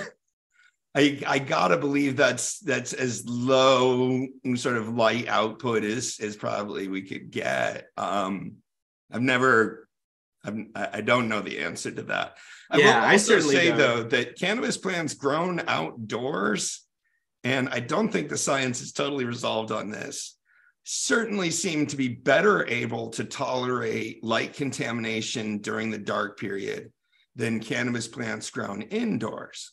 And I've always kind of thought of that, like if the primary light is the sun, like you don't give a shit about these other lights that might happen to come on like in the middle of the night. You like, that's not the sun. I know that much. But like if your primary light is a grow light, I mean, I don't think it's that though. It's not just sort of what that is. There's some plant biological sort of signaling going on there though that makes plants more susceptible to light leaks in an indoor grow situation. I think that just really seems to be the case. So we got another good question from Mr. Mountain Man to Dr. MJ. Says, would you recommend a high quality DIY draining saucer like on his site or some other drainage platform? Yeah, a drain tray is fine. What do you what do you do with drainage? You guys all don't water to runoff, do you? So you just water sub runoff, and then you never have sort of a drainage issue to have to deal with. Yeah, it gets sucked back up. Thank goodness. Or get sucked back up. But no, I still deal with it in veg when they're smaller. And I just have I have a 2x4 tray. So I put all my like 1 gallons in that. And then when I'm doing my like, do you suck that water out or manually empty that tray? Or if I get a lot, I try not to get a lot of runoff even in the 1 gallons. But if I do, yeah, I just go in there with a shop vac. I started bottom watering even in my solo cups in veg. Okay. Oh yeah. Yeah, and it's actually working spectacularly. So I'm like, whatever. So I would say I like things to be easy, and if you're fertigating, you want something that just takes the water away without having to go and manually empty the saucers of the tray or whatever. You can definitely get a 4x4 drain tray that fits in either a 4x4 or 5x5 tent and prop it up on something, even if it's just some 2x4s or something, so you can run a drain line out of that. If you're just going to be gravity draining, you have to prop it up high enough so that you can like fit a bucket under the line or whatever, so it can run out. But you can get like a condensate pump. Again, that's not sort of the cheapest way to do this. The cheapest way is to build a 18-inch platform and put your entire tent up on the 18-inch platform, and then sort of use those 18 inches of gravity space to be able to put a bucket or some sort of catchment underneath. And I have that on my little 2x4 tent now. But yeah, any drain tray will work. If you've got a solid canopy, a drain tray is fine. If you've got space between the plants, what I don't want is to have like standing water underneath the lights, or even a lot of wet sort of surfaces underneath the lights, because that'll grow mildew and stuff. Good point. I've seen these sort of, I think they're like rain gutter kind of things for like if you make yourself like a little shed or something that's just barely sloped. It could be, anywhere from a few degrees, but you put it kind of in the back of the tent, or you could even just have a flat tray and prop it up a little bit, have your water run through some people put it on like a metal tray or something or like the little pot risers I was talking about, so the water can drain right through. And then when it hits that bottom thing, it drains out to the front, and they have like a little gutter that's angled, and it all goes down to one little spot, so they can either suck it out, I've seen, I forget what they're called, like a transfer pump, that like a siphon pump used to suck it out. Or a condensate pump that you used to pump out the water from air conditioner units or whatever, that just you operate on a float switch. So if it gets water or whatever, that's the way to go. The best, but buy 2 of them because when they one goes down, you want one fast. Yeah, you get used to that. I ran for a while, and this is my system there that I have in the article that she's talking about, where I was in a 2nd-story condo. So there's downstairs neighbors, and I had my drain bucket basically had like 2 inches in the bottom of the drain bucket where it could fill up, and the pump went on at like 1.7 inches. And it would pump it back down to like 3/4 inch, right? But like at 2 inches, there were holes where the water could start leaking out. So yeah, that was kind of, and it never did. You can actually get better gaskets for that, so that the water won't leak out when it reaches sort of those holes. Nice. But it takes some dialing in sometimes. Yeah, it always does. I wanted to say there's these like drain away saucers, I think is what they're called. I saw them. Berkshire Bud came on and did his garden tour on my show last week, and he had them, and they were like really low profile things. I think they're just like a product that it sits on top of it, and it's got a little side spigot, and it basically drains itself to the center, and it pushes it out to the side. Yeah, so I have seen that. Yep. They're pretty cool looking. It is cool. There's a lot of different types of products like that. If you look around the cannabis space, there's these little niche things. Like I saw, instead of like halos, they had ones that went all the way around, and it like misted the top of your thing, and it almost acted like a mulch, and it sprayed down on top. And there's so many different ways to get water and remove water from your plant. And automated, I think, definitely makes it a lot easier on the grower. So if people can figure out how to dial that in and make it work for them. If you're fertigating, if you're growing like I grow, automating your drainage is even more important than automating your fertigation. I mean, if you have to still manually hand water, that's one thing. But if like you can just water and leave, that makes it so much easier, like water and then start training or whatever, as opposed to like going in with a shop vac or moving the plants around or changing saucers out or whatever else. So I definitely think it's worth investing a little bit in setting up a good drainage system. And if you make it easier on yourself, you're more likely to do it and do it well. So I think the easier we make it, then the better we're going to do the other things that you're saying. Training, looking at crop scouting, as Matthew would often suggest for us, to make sure we're not getting pests or molds and mildews and pulling off those leaves that are getting infected or dying and things like that. Georgia Grow Guy has a somewhat related question. I think kind of sort of what Doc was just talking about, having it being automated. I'll just read the question and then we'll go from there. Georgia Grow Guy asks, has anyone noticed a difference in flower maturity time between soil and hydro? I am finding my hydro buckets mature 10 to 14 days sooner. I don't know why. Thoughts? I'll take this first and I'll pass it off. But I would say your hydro is probably pretty dialed in and it's finishing about the right time that it should. You're giving it all the nutrients it wants. It's got a good air to water ratio. You're one of those guys who's probably got good temperature in your water, DWC. You're crushing it. When you do DWC right, it grows well and fast. I would say cannabis is one of the fastest growing plants. And if you keep it healthy and happy, it is impressive how quick it can grow and yield and how big it gets. And DWC is definitely a great example when you've got it all dialed in, which it sounds like you probably do. Soil, on the other hand, I will say from my own experience, I've had mixed results. I've had some good soil, I've had some great soil, and I've had amazing soil. And the difference between the good and the amazing is a pretty large amount. And I could say that can make up for, 10 to 14 days on a harvest. I did my stress testing with my Velvet Punch F3 just a couple crops ago. Now I'm doing my fully dialed in grow, and my plant was ready week 8.5, looked beautiful, and it yielded amazing. And the stress test run, things were pushing more like 10.5 weeks. So it definitely showed me with the same strain, same environment, not same environment, I was really torturing it, but when I had it dialed in, I finished 10 to 14 days sooner. When I didn't have it dialed in, it was sluggish. And so if you don't make the effort, like some people, Brandon Rust, Aaron the Grower, and others test their soil. Others like myself and Spartan do a reamendment mix. I use Spartans with a few other things. I mix it in and it works pretty darn well if I do it right each time and have my every other element dialed in. It tends to do pretty darn well. But when I was growing in smaller pots and didn't use mulch as two examples of things that made my soil not perform as well, I could see the plants finishing later, maybe yellowing out sooner and not performing as well as when I grew in cocoa or in DWC in the past. So with all that said, I'll pass it off to whoever else wants to jump in on that one. Yeah, I mean, I would say basically the same thing, just build on what you said. It's really one of the reasons that I always argue that I think hydro or growing in cocoa is more sustainable, because we can spend less time in the gardens, we can dial things in and spend less energy on the grow in the long run, sort of more reliable in those ways. So yeah, if plant's struggling for something, if it's not getting exactly what it needs, it can slow it down in terms of the maturation process. The bigger factor, though, that I've found in terms of timeline has been lighting related. So plants that are under lit taking longer than plants that are fully lit. So when you increase the amount of light, growers sort of have to decrease the amount of time, or they can decrease the amount of time. I guess it's just not as common to flip in sort of whole scale from like an organic to a hydro sense and tracking time like that, but I'm not surprised that there's going to be a similar relationship. I've also seen kind of what you just talked about with the amount of light in nature.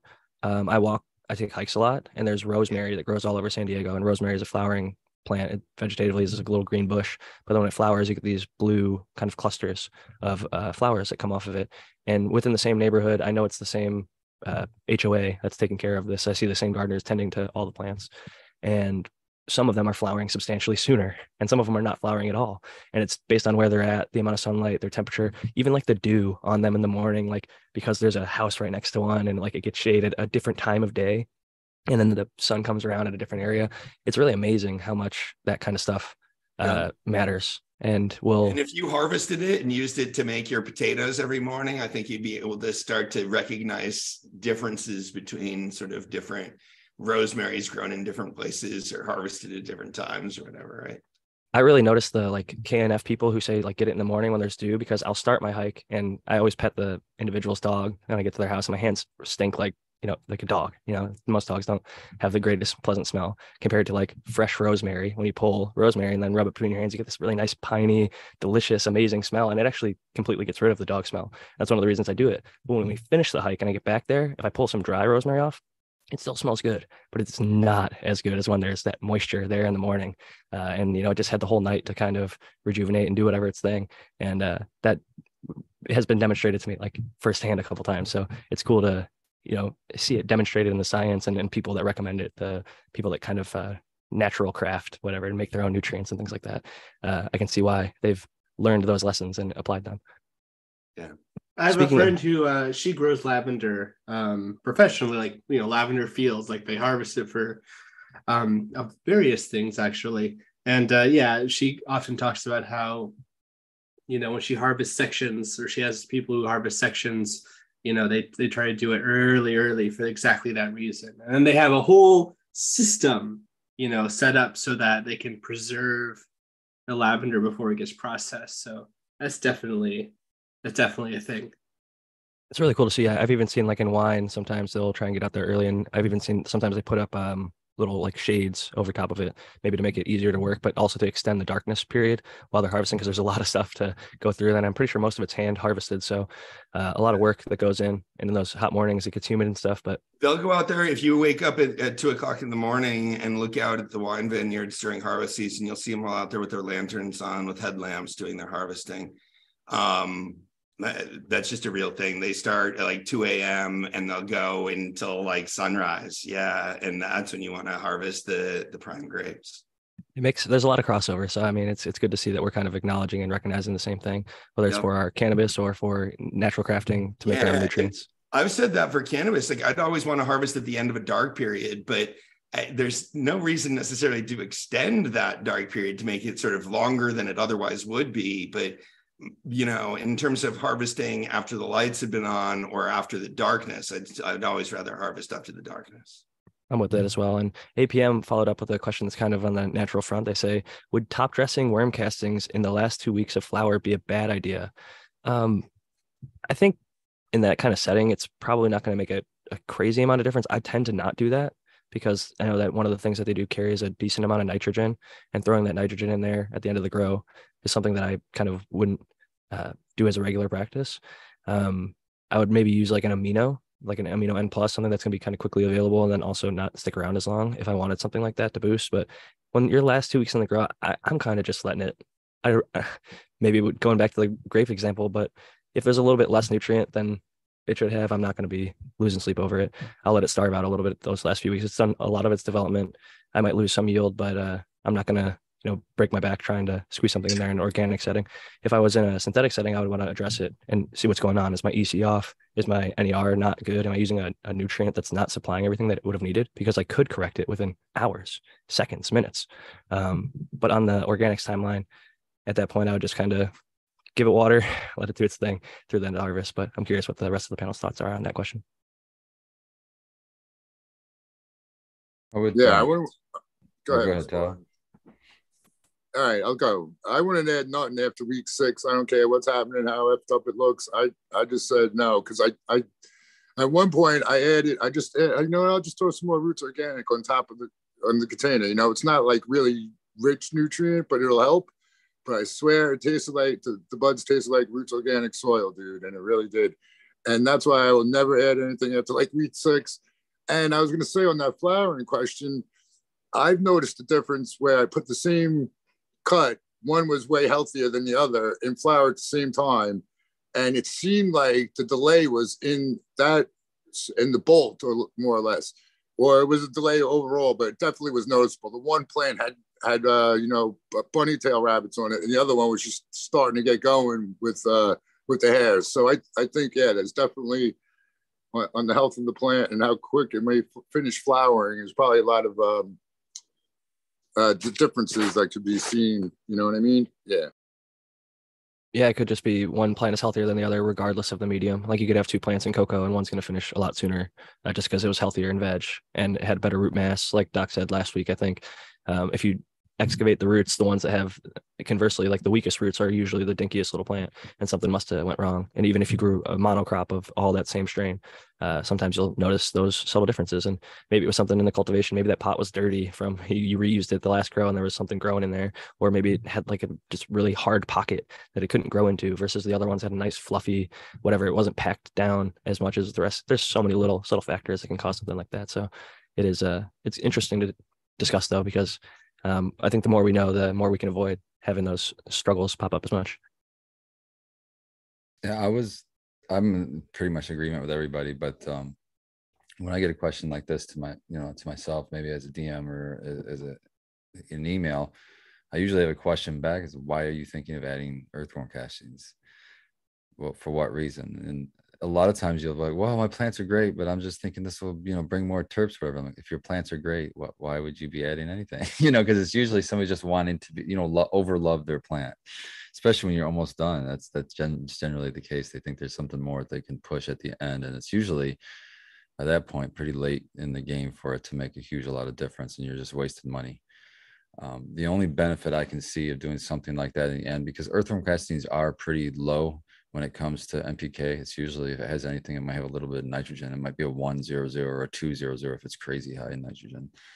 But if you're going to be reusing your soil and you're worried about like that transition phase between harvest and going to, maybe you don't have a long period before you have to replant into it or something, and you're trying to get a jump on, recharging that soil or something, then maybe that would be a little bit beneficial to the next run. It's not I don't see it being super beneficial to the run you're on now, with only a couple of weeks to go before you're going to cut it down. I think we definitely addressed that well. I just wanted to ask, Noah, did you have any thoughts on that DWC versus soil question before I go on to the next one? Or this last one that we just talked about?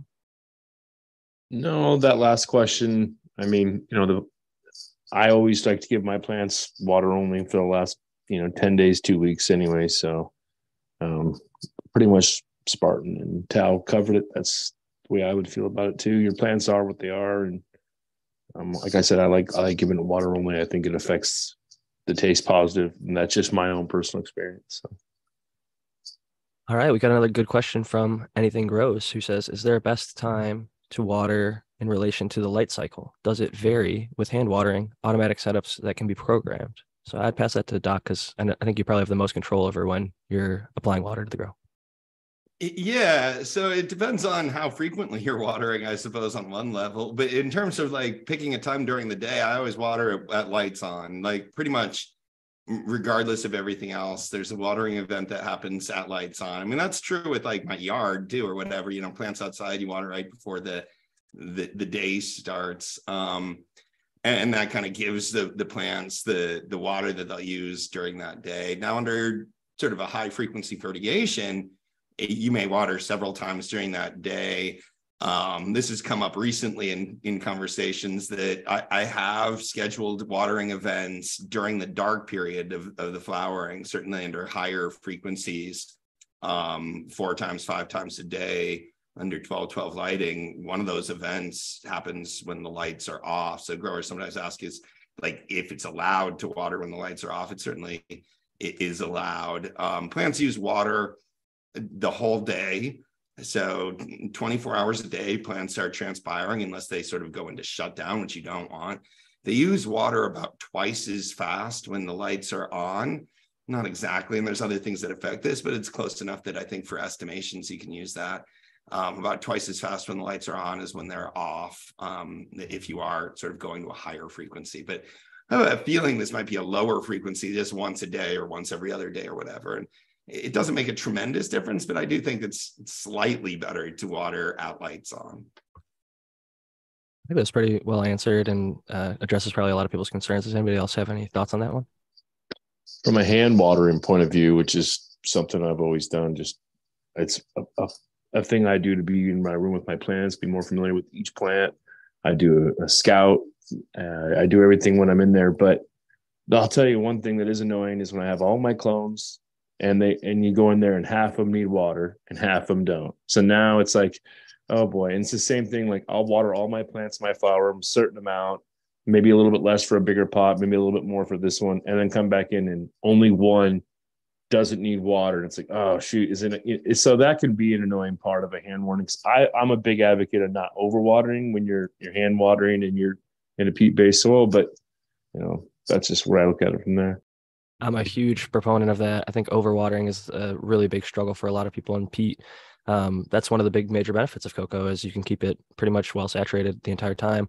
Chad Westport intelligently points out, assuming the temperature always stays the same through.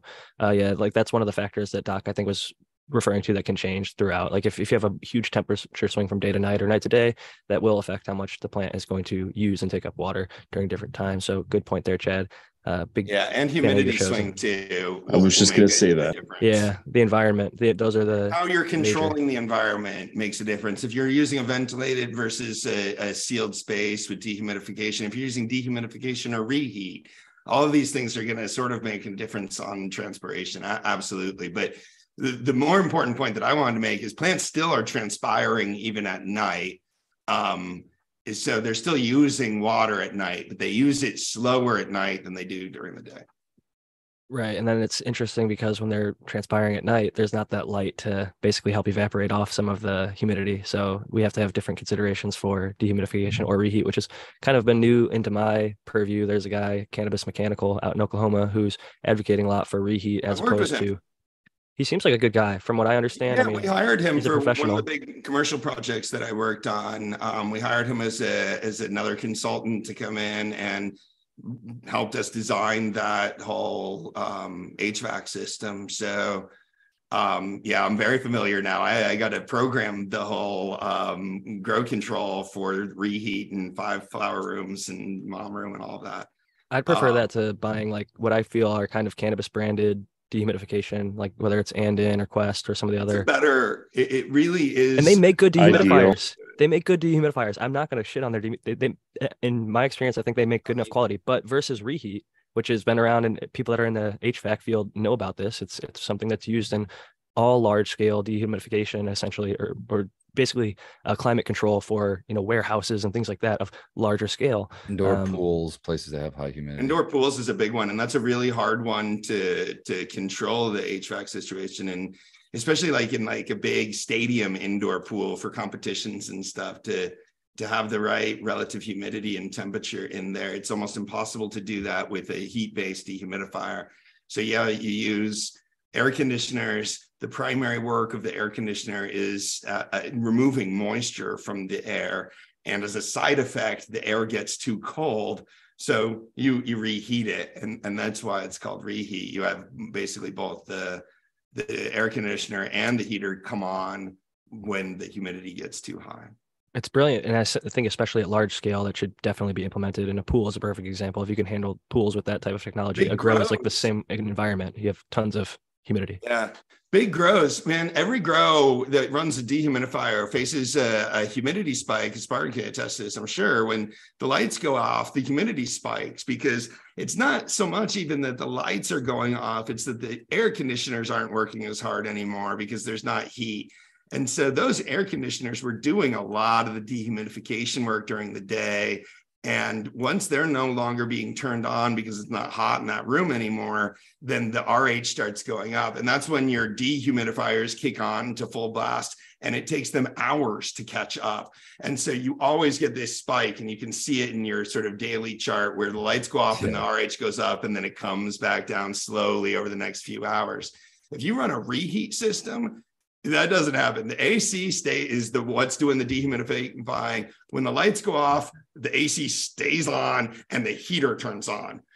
So it just replaces the heat from the lights with the heat from the heater, and you power right through that, and you never get that sort of RH spike that happens in every other grow when the lights go off. So for that reason, it's definitely a superior thing. It's also a hell of a lot cheaper. Way cheaper. I've seen the graphs.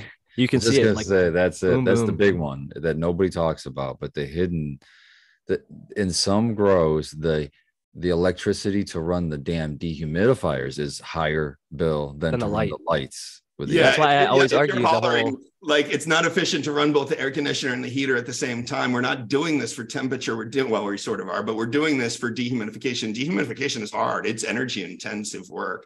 And that's why that yield per light is kind of a when you're just looking at only the watts of the grow light and then not considering the fans, the dehumidifiers, the air conditioning. There's a whole lot to consider. Like the power used is definitely a huge thing. So, and this is why you would never choose to grow like that unless you kind of had to, because it's like for home growers, right? Why are you going to have to buy like a dedicated air conditioner and running reheat or a dedicated dehumidifier and all this sort of added equipment that you'd have to do to properly seal your space? Yeah, I'm definitely on the home grow setting, more of a recirculate, move the air around and make it work. But we have another great question from AWD STI82, who's just at Cheap Home Grow. How often can you foliar feed your plants? Personally, I might be a little bit on the extreme on this, but I think you could do it every single day if you wanted to or needed to. One example I'll give is I came back from vacation. I was growing in cocoa. My plant sitter didn't read my note. They just gave the plant water for every watering in cocoa, which essentially flushed it. So I went from really green, healthy plants when I left. I came back to yellow, pretty much dying plants when I got home. But I fed them proper, EC nutrient feed when I got home.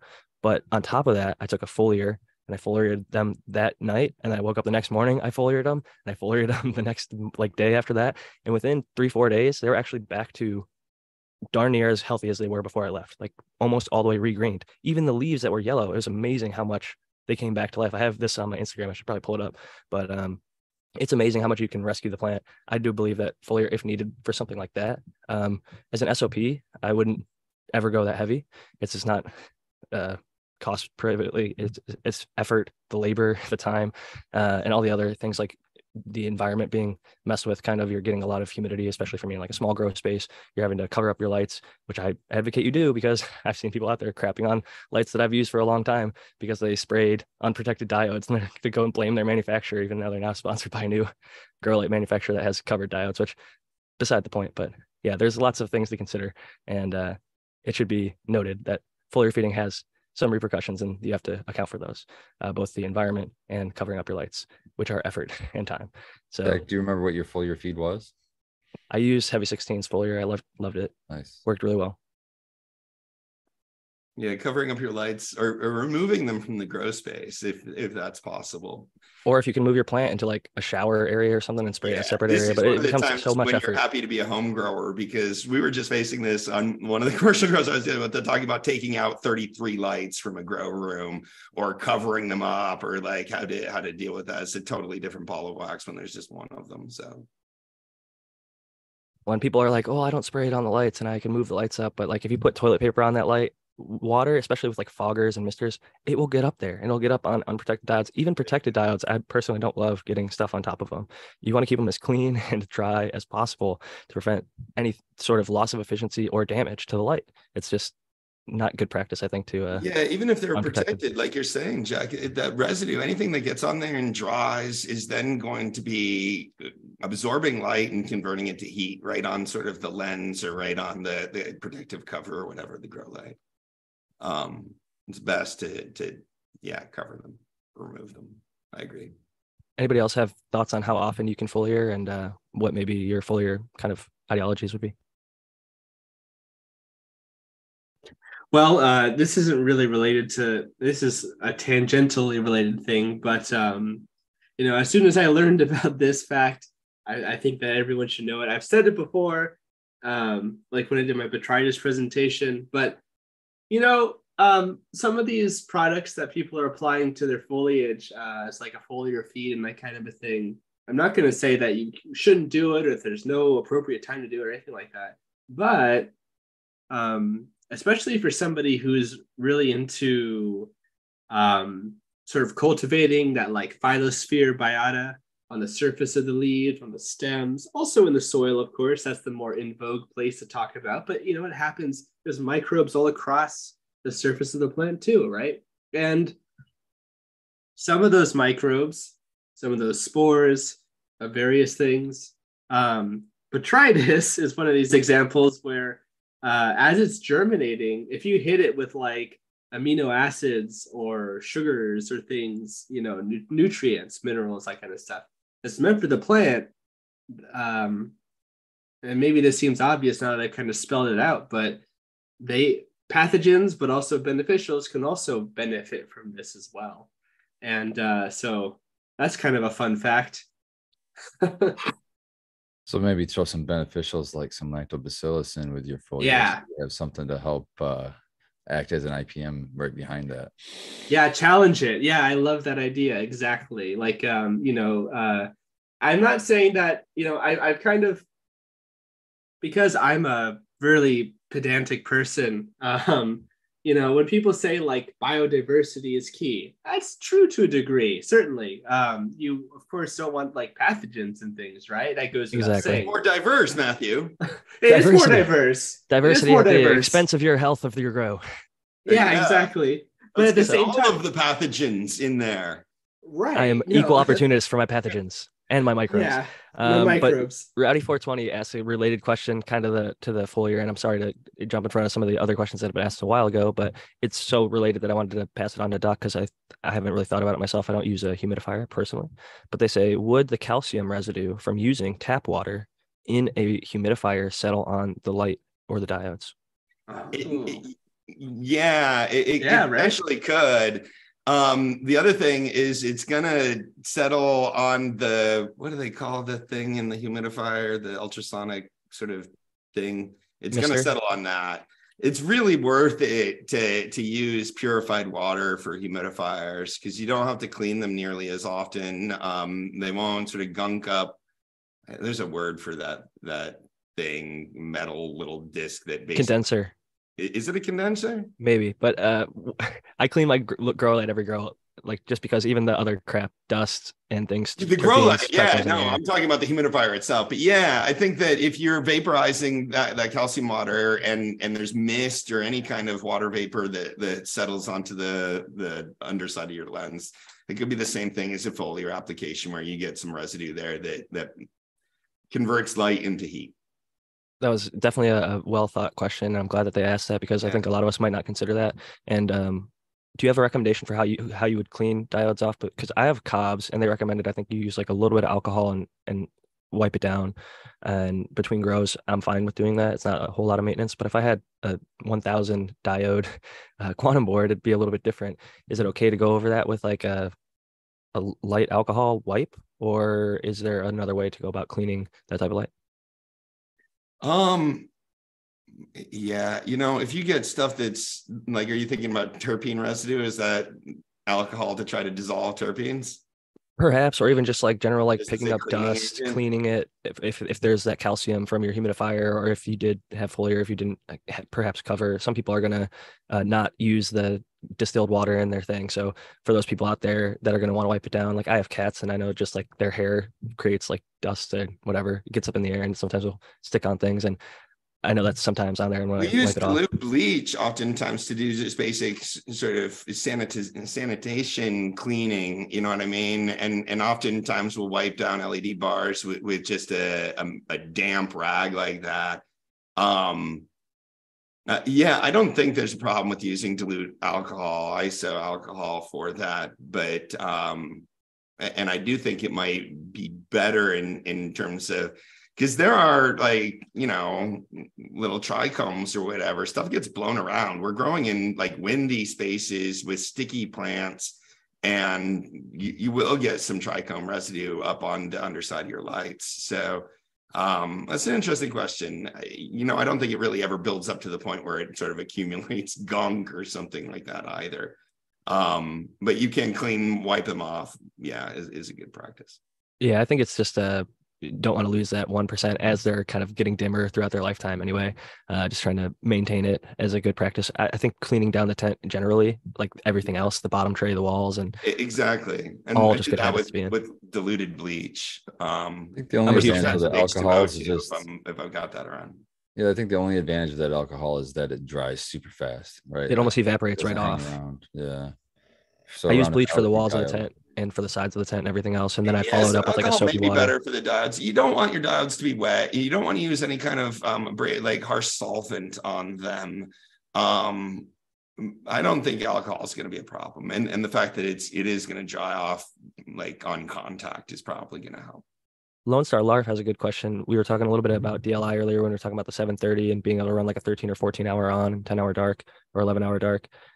They said, does anyone know anything about DLI and terpene expression? I've heard reducing light can improve quality, but not quantity. Well, I'd be curious. I don't think DLI is probably the right thing for this conversation specifically. I think we'd just be talking about PPFD. Or maybe if you just think that you're turning down the PPFD for a certain time of the grow. The other way that we would reduce DLI would be shortening the grow cycle or shortening the lights on time. So I imagine that Lone Star Leaf is thinking about staying 12 hours of light and like turning down the dimmer a little bit, which has the equivalent of reducing the DLI. I was thinking the opposite just because of the, I think it was DJ Short who always pushes for that, like to Hawaiian do tech lower light cycle to get. Yeah, he's like, he calls it the Hawaiian style or like island style because Hawaii sometimes has an 11, 13 most of their year. I think they're or right around 12, 12, and some areas near the equator are also like that. But I think it was when I noticed the most benefit from that was when I was running way too much light when I had a CMH that was made for a 3x3 area, which is 9 square feet in a 5 square foot area. Yeah. So when I went from 12, 12 to 11, 13, my plants weren't getting like lambasted with light for 12 full hours. They were getting a little bit more appropriate, 11 on, and then the 13 off was like, oh man, it's really nice to sleep and not be getting just drilled by way too much light. And so I noticed much better expression there. And under LED, I've tried 11, 13 versus 12, 12. I'm kind of at like an 11 and a half on, 12 and a half off right now, just because I do half an hour before and half hour after, kind of sunrise sunset with my 730 nanometer red and my 660 nanometer red and 440 nanometer blue, because I DIY'd my light to have like a few extra boosts. It's like a lower kind of a gradual on. I wouldn't leave the 440. 440 is blue. Yeah, I know it's only like 2 or 3 watts, but compared to 30 watts of red, and it's but that's not like UV, that's just blue. Yeah, it's just blue. It's straight up blue. It's within par. Yes. So it's going to prevent the plants from sleeping. Well, yeah. That is something to consider. Maybe I should rearrange the wiring, but I'll say this. The 660s, frankly, are too. The 660s are within par and will prevent the plant from sleeping. It's only the 730s, and it has to be run independently of any other light sources like that if you really want to get the benefit of shutting down the plants faster. I honestly added it more for the Emerson effect because I run it through the entire cycle. The 660, and because the cob that I had 3500, it slopes down a little bit in the red, so it was boosting up a little bit more in those reds. And I like the blue because I read some article a while ago in some cannabis magazine talking about there was a study that found 440 nanometer blue like increased terpene and anthocyanin production. So I ran with that and wanted to throw a little bit of a spike, but there's already 440 nanometer blue within 3500. It's just it's a very, compared to the 200 and other 20 watts. Diodes. They're usually about 450 nanometers, but there are 440s and 460s too. But they're the most common diode. They're the base of all of the white diodes are basically 450 nanometer semiconductors. So, yeah.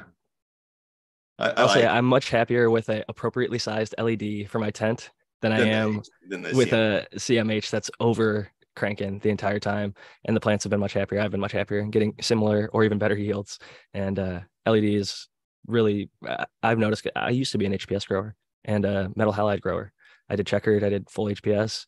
I went to CMH, loved it. I loved all of it. And LED has been fantastic for a lot of reasons, but not to turn this into that, because we have another question from Okie Grower that actually is about LEDs. Could you ask Dr. MJ Coco if he has or could do a PAR test in a 4x4 or 5x5 using 4 small lights, and what would be the best spacing to get the lights to have the best performance? So are we talking about 4 identical lights? I think that, or even just like, I think he has a hodgepodge in his grow. If I remember, he's come on many times in the past I said I was going to put up the panel. It's going to matter. Like, I can't test a hodgepodge. Right, like, because every sort of different light that you put into that hodgepodge is going to make a difference. But I have tested multiple lights in an array, and I can talk a little bit about sort of from a theoretical side what you could expect in terms of spacing. So growers often ask me the spacing question. Let's assume that you have 4 equal lights in your 4x4 tent, and you're going to have sort of a gap between the light and the wall, a gap between the lights, and then another gap between the light and the wall, right? If you have two, and then that'll be the same way the other dimension to have like 4 lights over the 4x4. So if you're just looking at it sideways, you're with me, right? So yeah, I remember growers you did. often It was a think- Mars hydro test. If somebody wants to go and watch it, you did 2 of the bar style Yeah. side by side, and you figured out how much more efficient it was running 2 of them versus Yep. 1 of them. And And it is actually worth watching just from I like that kind of like the physics of how it all works and seeing it on the actual par maps done well in an unbiased setting.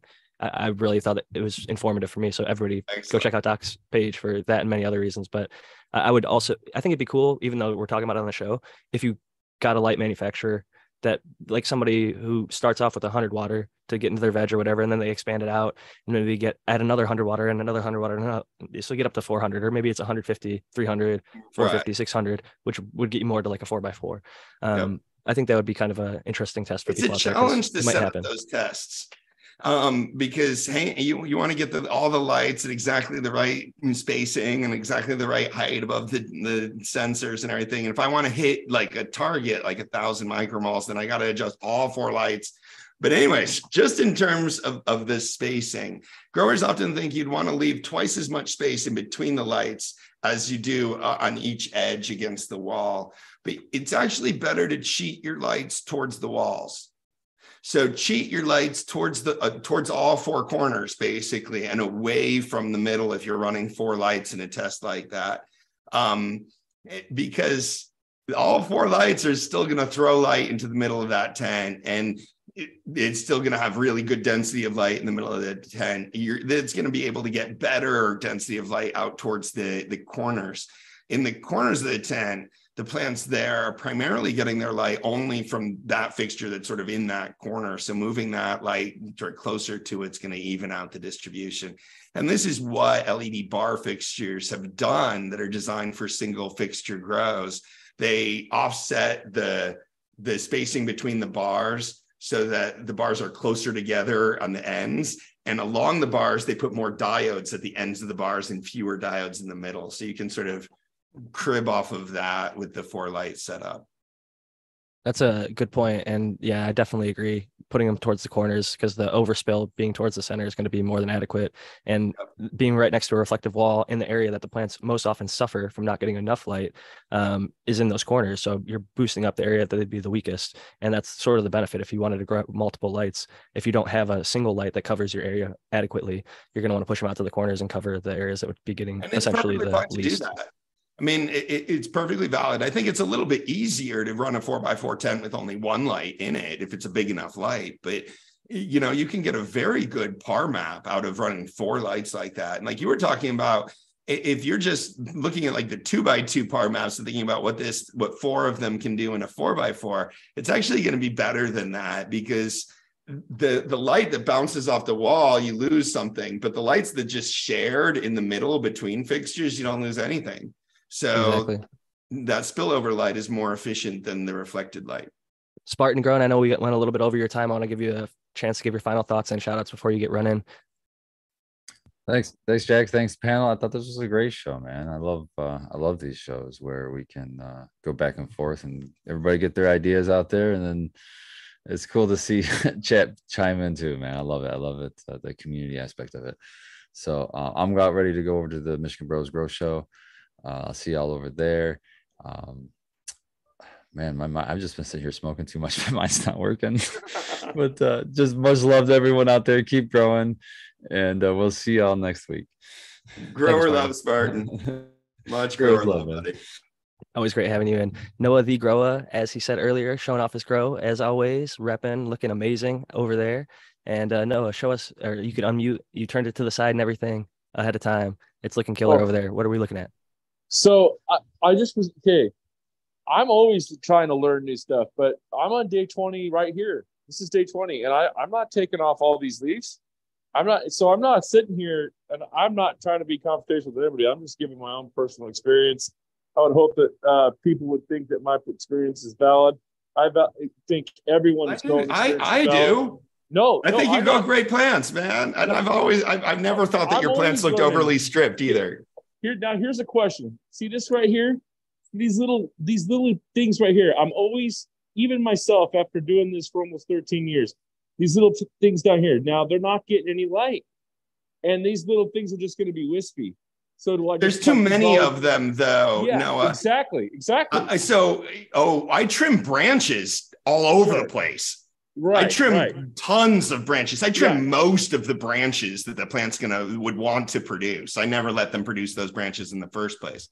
But it's not getting light onto those buds that's going to help them, Noah. It's having the right ratio between how much light the plant is harvesting and how many budding sites there are. So if you leave a lot of budding sites in the under canopy, then they won't all grow because there's too many of them and not enough energy to support them.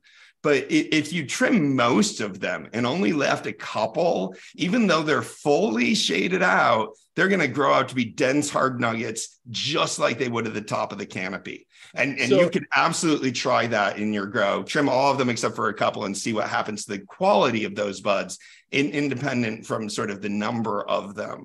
And I've done that. And it's always finding that fine line between each strain. Like this one is a brand new plant. I've never grown this plant before. This is Rainbow Belts 2. So this plant kind of is just this little section right here. Right. This right here is one GG4 that I took and I smashed up into it so that all the bud sites would be exposed. Right. So you know what I mean? And you're not going to harvest anymore by exposing the bud sites. It's about how much photons the plant overall is harvesting in its leaves. Having the plant open more has more canopy surface area to harvest photons. And then the plant is going to take that photon energy and grow buds. And it will prioritize the buds that are higher on the plant over the buds that are lower on the plant. So if there's not enough energy to support all of the buds, then only the ones that are higher on the plant will fully reach maturity and sort of become the quality cannabis that we're looking for. But if there's the right number of buds sort of all throughout the plant relative to the amount of light that plant can harvest, then you'll get nice, good quality buds throughout the plant. I think he was kind of, when he was saying bud sites, he was talking about like there's the leaves supporting those bud sites and getting all of those up there as well, and kind of getting the majority of his canopy as well as the buds and the leaves up there. Yeah, spreading out and creating a big umbrella to sort of collect all those photons right at that target level where the density is ideal is absolutely the name of the game, and you're doing a good job of it in that space now. So another thing is that I normally am a big proponent of trimming the skirt up really high. As you can see, I showed you some of that larky stuff down there. I kind of backed myself into a corner there. I normally have a way higher skirt than, I don't even know, 16 inches here. I would normally almost, because my plants are pretty tall. I put them in here when they're really tall, and I do trim off that skirt to eliminate the energy going to the bottom. So, I'm the energy. You don't want to grow buds down there. So I trim off the grow tips before they ever have a chance to become branches. I'll leave the leaves, but once the leaves are shaded out, then they're not doing much in terms of photosynthesis. And so I'll trim them for climate reasons at that point. Yeah. Under 200 ppfd, they start to just dump humidity essentially. Yeah. They are a reserve for some mobile nutrients. So, if your climate's all right, you don't need to cut them even then. You can leave them there and the plant will reallocate some of the mobile nutrients from those plants as they senesce. But I eat that part. I just literally rip it off towards the end. Like I know it's not going to develop some of those wispier ones, or like you're saying, I'll pull them off early in the flower stage where I'm like, I know this one based on where it's at is not going to get enough room in the tent. Not even really light. It's just like there's other branches that are significantly stronger, healthier, and in better position that are going to fill up the rest of the room that I had. So I will take off branches as well to manage the overall number, because I think each plant can really only hold so many colas. You're not going to have 1,000 colas on a plant that are all developed. You might have 100 or 50 or 30 or 16 that are all going to be developed, but at a certain point, it's not going to be able to support so much load. So you're going to grow the same amount of cannabis, I believe. And if you're growing larf in the bottom of the canopy, you're growing less dense nuggets, because if you have like 5 larf nuggets and you had trimmed them off earlier and only left one, you'd have one nice dense nugget instead of the 5 larf nuggets. So I definitely think hitting that ratio where you're leaving buds in the under canopy, but they're not, I mean, few enough that they're all able to mature. Question is quick for any of us, but it's directed at Doc first. What is the last day you would leaf strip or even remove any leaf in flower? I've really tried to do that stuff during the bolt. So day 16, 17, 18. Some plants will bolt longer, and if they're still sort of vigorously growing and creating new problems.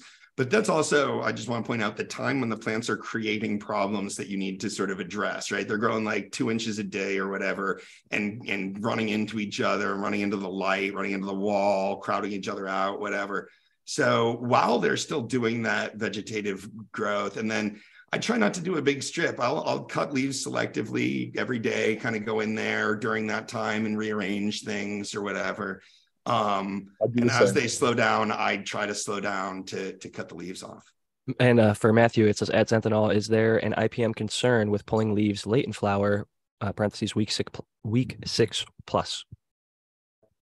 Yeah, I did answer this in the chat as well, but I was just going to say that you could transmit pathogens potentially if you're using tools or your hands, I guess, and not like cleaning them, through, when you're cutting, you're stripping, however your technique is oriented. But to be honest, besides the example of like HLV I gave, hop latent viroid, and even then, I don't know how quickly you're going to start to have problems.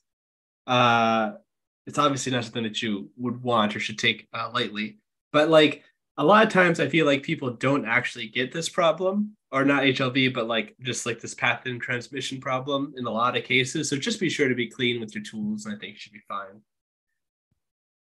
That's a good point. And I was going to say, not for cultivation purposes, but just for ease of harvest, like on the actual day of harvest, I'll remove a lot of the big leaf before I actually chop the plant down. And that's like on the day of chop, or, the 12 hours leading up. Yeah. But it's not because any other, yield or plant shape or anything like that. It's purely just a plant management practice for getting the plant down in a manageable way. So it's not, I don't think it'd even be related to this. I just wanted to kind of tack that on because it's in that week 6 plus range. And I don't want people to think, oh, I can't take it off until I've literally chopped the plant down. Because in that, I'd say even 24 hours up to the chop, I'd be okay with removing leaves on that plant before I cut it down. So it's actually easier to do it that because the plant still has turgor pressure and it's kind of like sticking up, and there's some advantage. I totally agree with that, Jack. You can pre-trim your plant on its last day of life. And then a quick one before we do our sign outs. Dog Doctor says, when do you guys stop CalMag when growing organic pellets or soil? I've been stopping in week 3 or 4 in flower. What is your opinion on this? With a slow, it depends on how slow release those pellets are. I would look into that particular product. If it's something that's going to be there for 2 or 3 weeks, I think that's fine. Day 21 is usually, I think, a lot of the time that people will cut off with organic fertilizers. But some people even cut right when they flip. Like I know a lot of the super soil people would just go basically water only the entire time in soil once they flipped. And there's lots of different approaches, but I'm curious if anybody else wants to jump in on that one. I was drifting off reading chat. Sorry. It sounded like you had it well covered. Tao or Noah, do you have thoughts on this one? Well, you don't want to cut it off too early. And CalMag is kind of a almost like sometimes the plant will tell you, if your plant is really super healthy, you might want to think about maybe, in your past day 21, day 24, in that range, you might want to kind of scale it back. Also, like that, dude, that's funny that rainbow one that I'm growing, the rainbow belts, it's super, super green. And it's on the same CalMag, regimen that the GG4 is, and the GG4 is a little bit yellower, and it's day 20, and it definitely still needs CalMag. So each plant's different. You just got to kind of experiment. Each CalMag is different. Your medium is different. It just depends on a lot of different factors on where you're going to take CalMag off. That's an interesting debate that I have with my own self. So it's definitely crucial. Brandon has some soil testing to even show in organic soils that it does have a tendency to use a lot of calcium, and it does need to be replaced every single run. It's certainly important for the growth process. So I think that he's using some sort of slow release. I can't remember the name. He's sponsored by a nutrient company, but shout out to you, Dog Yeah. Doctor. Go ahead, Tal. I would just say, yeah, I'm sure Doc has an opinion now that he knows the question, but the plants need all the nutrients all the way to the end if you want them to keep growing. That's pretty much what. But ideally, yeah. Yeah, I think it doesn't hurt definitely at the end to kick some off. Like I have my organic soil, so I don't add much of anything. Past a month into flower, actually, I don't add anything after a month into flower. And but with salts and hydro, if you don't add it, it's going to get, some of it will get depleted right away. So that will hurt your yield bad. Yeah. So Doc would know better than me. Yeah. Well, absolutely. I mean, it depends on how you're fertilizing, but this does sound like he's amending the soil, not fertigating. So no, he's using a slow release sort of amendment. He said pellets. Yeah. So he's going to stop feeding it, but it's still going to be there for a while. Yeah. And that's sort of the challenge, right? Yeah, it's always a tough. You figure that kind of stuff out with pot size and plant size throughout your runs, getting familiar with the soils and things like that. And we're going to squeeze one quick one in. You can ask the company, by the way. Yeah, call up the company or look what it says on the package. What are their recommendations? Right. It might not always be the best there, but your results may vary. Yeah. I would take that recommendation, probably cut it back a little bit, and then find a grower that's used it with good success. Yeah, that's the best recommendation. And then the last question before we go, and then we'll do our shout outs. Rosinante asks at Zenthanol, if I know whitefly outbreak will happen in a greenhouse, is there any preventative biocontrol I currently will rely on? And I'll ask you to pronounce that one because I don't know how to say it. Encarsia formosa? Encarsia formosa, yeah, that's a parasitic wasp of a certain whitefly. Yeah, so I answered this one in chat as well, and it's a good question to ask. So, there are some specialists. I recommended in the chat Delphasis catalinae, which is a special lady beetle. It's black and small, and it goes after whitefly. Don't confuse this with other lady beetles; it's not the same. Also, Bouveria bassiana hits really hard. Of course, it's a lot better if you can get the bug when it's there. And so it kind of really depends on the context of how you know that they're coming. I assume it's from knowing the rhythm of the nature in your ambient space. And then also Cucumis and Swirsky predatory mice work really well. They can go after alternatives like thrips. It can feed them on pollen, so they can be right there ready for the whitefly when they come in. And they'll attack the eggs and the larvae, but no other life stages. Thank you very much for thoroughly answering that question. And I'll pass it first to Dr. MJ for our final thoughts and shoutouts. Absolutely, guys. This was fun. I'm sorry if I got sort of a little bit in a twist earlier on in the show. I just felt like I was not sort of prepared. But I banish the thought. There's a lot of grower love on this panel. So I wasn't really worried that everybody had suddenly sort of turned on me or anything. I mean, we have a lot of respect for each other too. So I appreciate, all of you guys. It was a fun conversation. I love doing the Q&A chats. And I guess this is a good opportunity for me to plug my Patreon show. So I'm doing the Ask Dr. Coco show on Mondays. Tomorrow I have a guest garden tour. Glenn from Premium Agriculture, which is a 10,000 square foot facility in Oklahoma, is going to come on, and I'm going to basically do a consultation call with him like I would do with other commercial growers. So I think it'll be fun to kind of listen in and take a tour around Glenn's facility. And you can ask any questions I didn't get to today if you still have any, or if this inspired other questions. So check out my Patreon page at Dr. MJ Coco. Of course, all my articles, resources, everything else is free at cocoforcannabis.com. I got my YouTube channel at Dr. MJ Coco. And I do the Growing with My Fellow Growers podcast every Sunday afternoon, the highlight of my week. So thanks again to the Jack and to the host Jack and to the panel and to all you chatters and everybody else that's listening in. Grower love. Thank you, Doc. And I will take definitely some credit earlier for being a little bit testy. I'm recovering from a cold. I have a bit of an ear infection. I've been feeling unwell the past few days. And on top of that, my left headphone was cutting in and out, which is irritating me as the show is going on, just from a production standpoint. And that's the ear that I have the ear infection in. So I wasn't sure if it was I can't hear or if it was I realized later it was my headphone actually wasn't working. I've had these for years, and they all of a sudden, when I get sick, decide to stop working. So it was more frustration on my end. And I really do respect you a lot as a person and your opinion and everybody's opinion on the show. Yeah. And I also try to stand for the people in the chat, because I know we've got those people out there that are like, fuck you, I leave strip day 2142 and I'm gonna keep doing it till I die. And it's the way I do it. It's like, You know, my attitude is always like, I support growers. I like seeing people do different things, even if I privately think those things are a big mistake. I mean, I'm not going to try to convince you not to do it. If you ask my opinion, I'll tell you what my opinion is.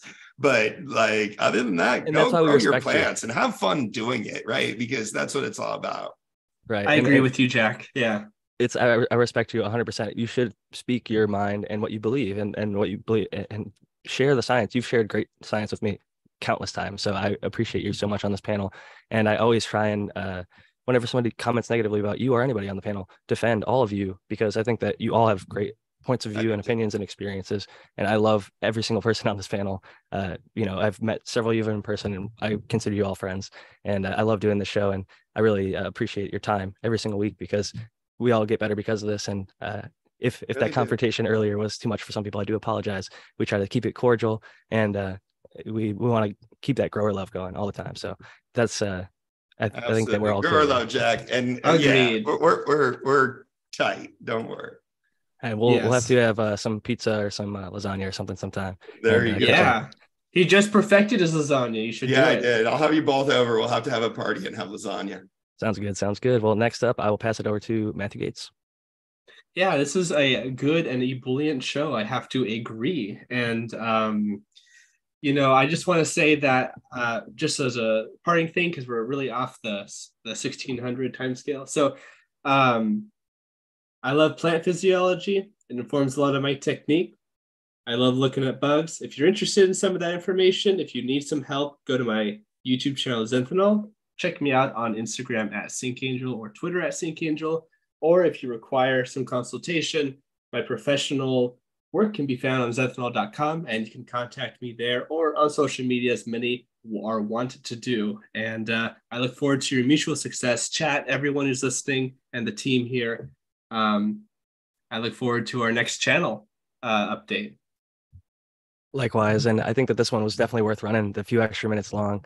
We had a great discussion, and I wanted to make sure that we're all clear. And sometimes we talk about the stuff after the show, and I think that it's good for the people out there to know that we all are on a good note and good page. And I knew that it was that way even before we had this final discussion, but I just want to make it 100% clear for those people out there. And next up, we got Noah the Grower.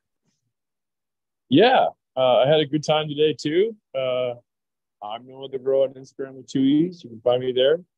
I'll be here next week. I'm here all the time.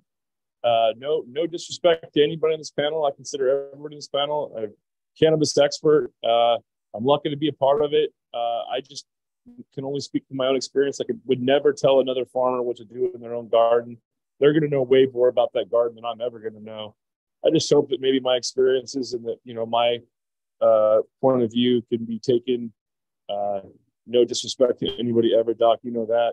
I already sent you a direct message. But no, grow love to everybody. I'll see you next week. It was great having you as always, Noah. And last and certainly not Noah. least of the great panelists this evening, the American one. Jack, thanks for hosting as usual. And yeah, this one didn't go by as fast as some of the previous shows, I must say. But it was awesome. And, you know, I respect all of your opinions. I mean, you're just all just one notch under me in experience and knowledge. So I have to respect you. But in all seriousness, I love you all. And yeah, you know, a little friction helps the helps heat up the atmosphere and gets the chat, you know, probably a little listening in a little harder, but it's all good, you know. And I often play devil's advocate. It's just something in me that, like, even when I'm on the same side, I'll still come up with something like, yeah, putting them off, you know what I mean? So, but it's all in the spirit of learning and figuring out, and, you know, just getting better at growing and everything. So yeah, it's awesome being here every week, and I'm glad we're still here, and we'll catch you all next week. Love you guys in chat, and peace out. Cheers to you on that. And I don't know when you were born, but I'm a Libra, and I'm told that they're like the scales, right? And I tend to take that devil's advocate position a lot too, even when I completely support the other side. You know what else I was going to say? This change in the hour. We lost an hour, right? That's that- true. Yeah, we that just jumped messed forward. me That's up a little why. bit. Yeah, we're all off a little, so no worries. Obviously. It's still light out when we're ending the show. This is like disturbing to me. I'm like, how can the show be? You were just talking about it didn't seem to go by as fast. I keep waiting for it to get dark. It is A place where definitely it will bizarre. get dark shallower, though.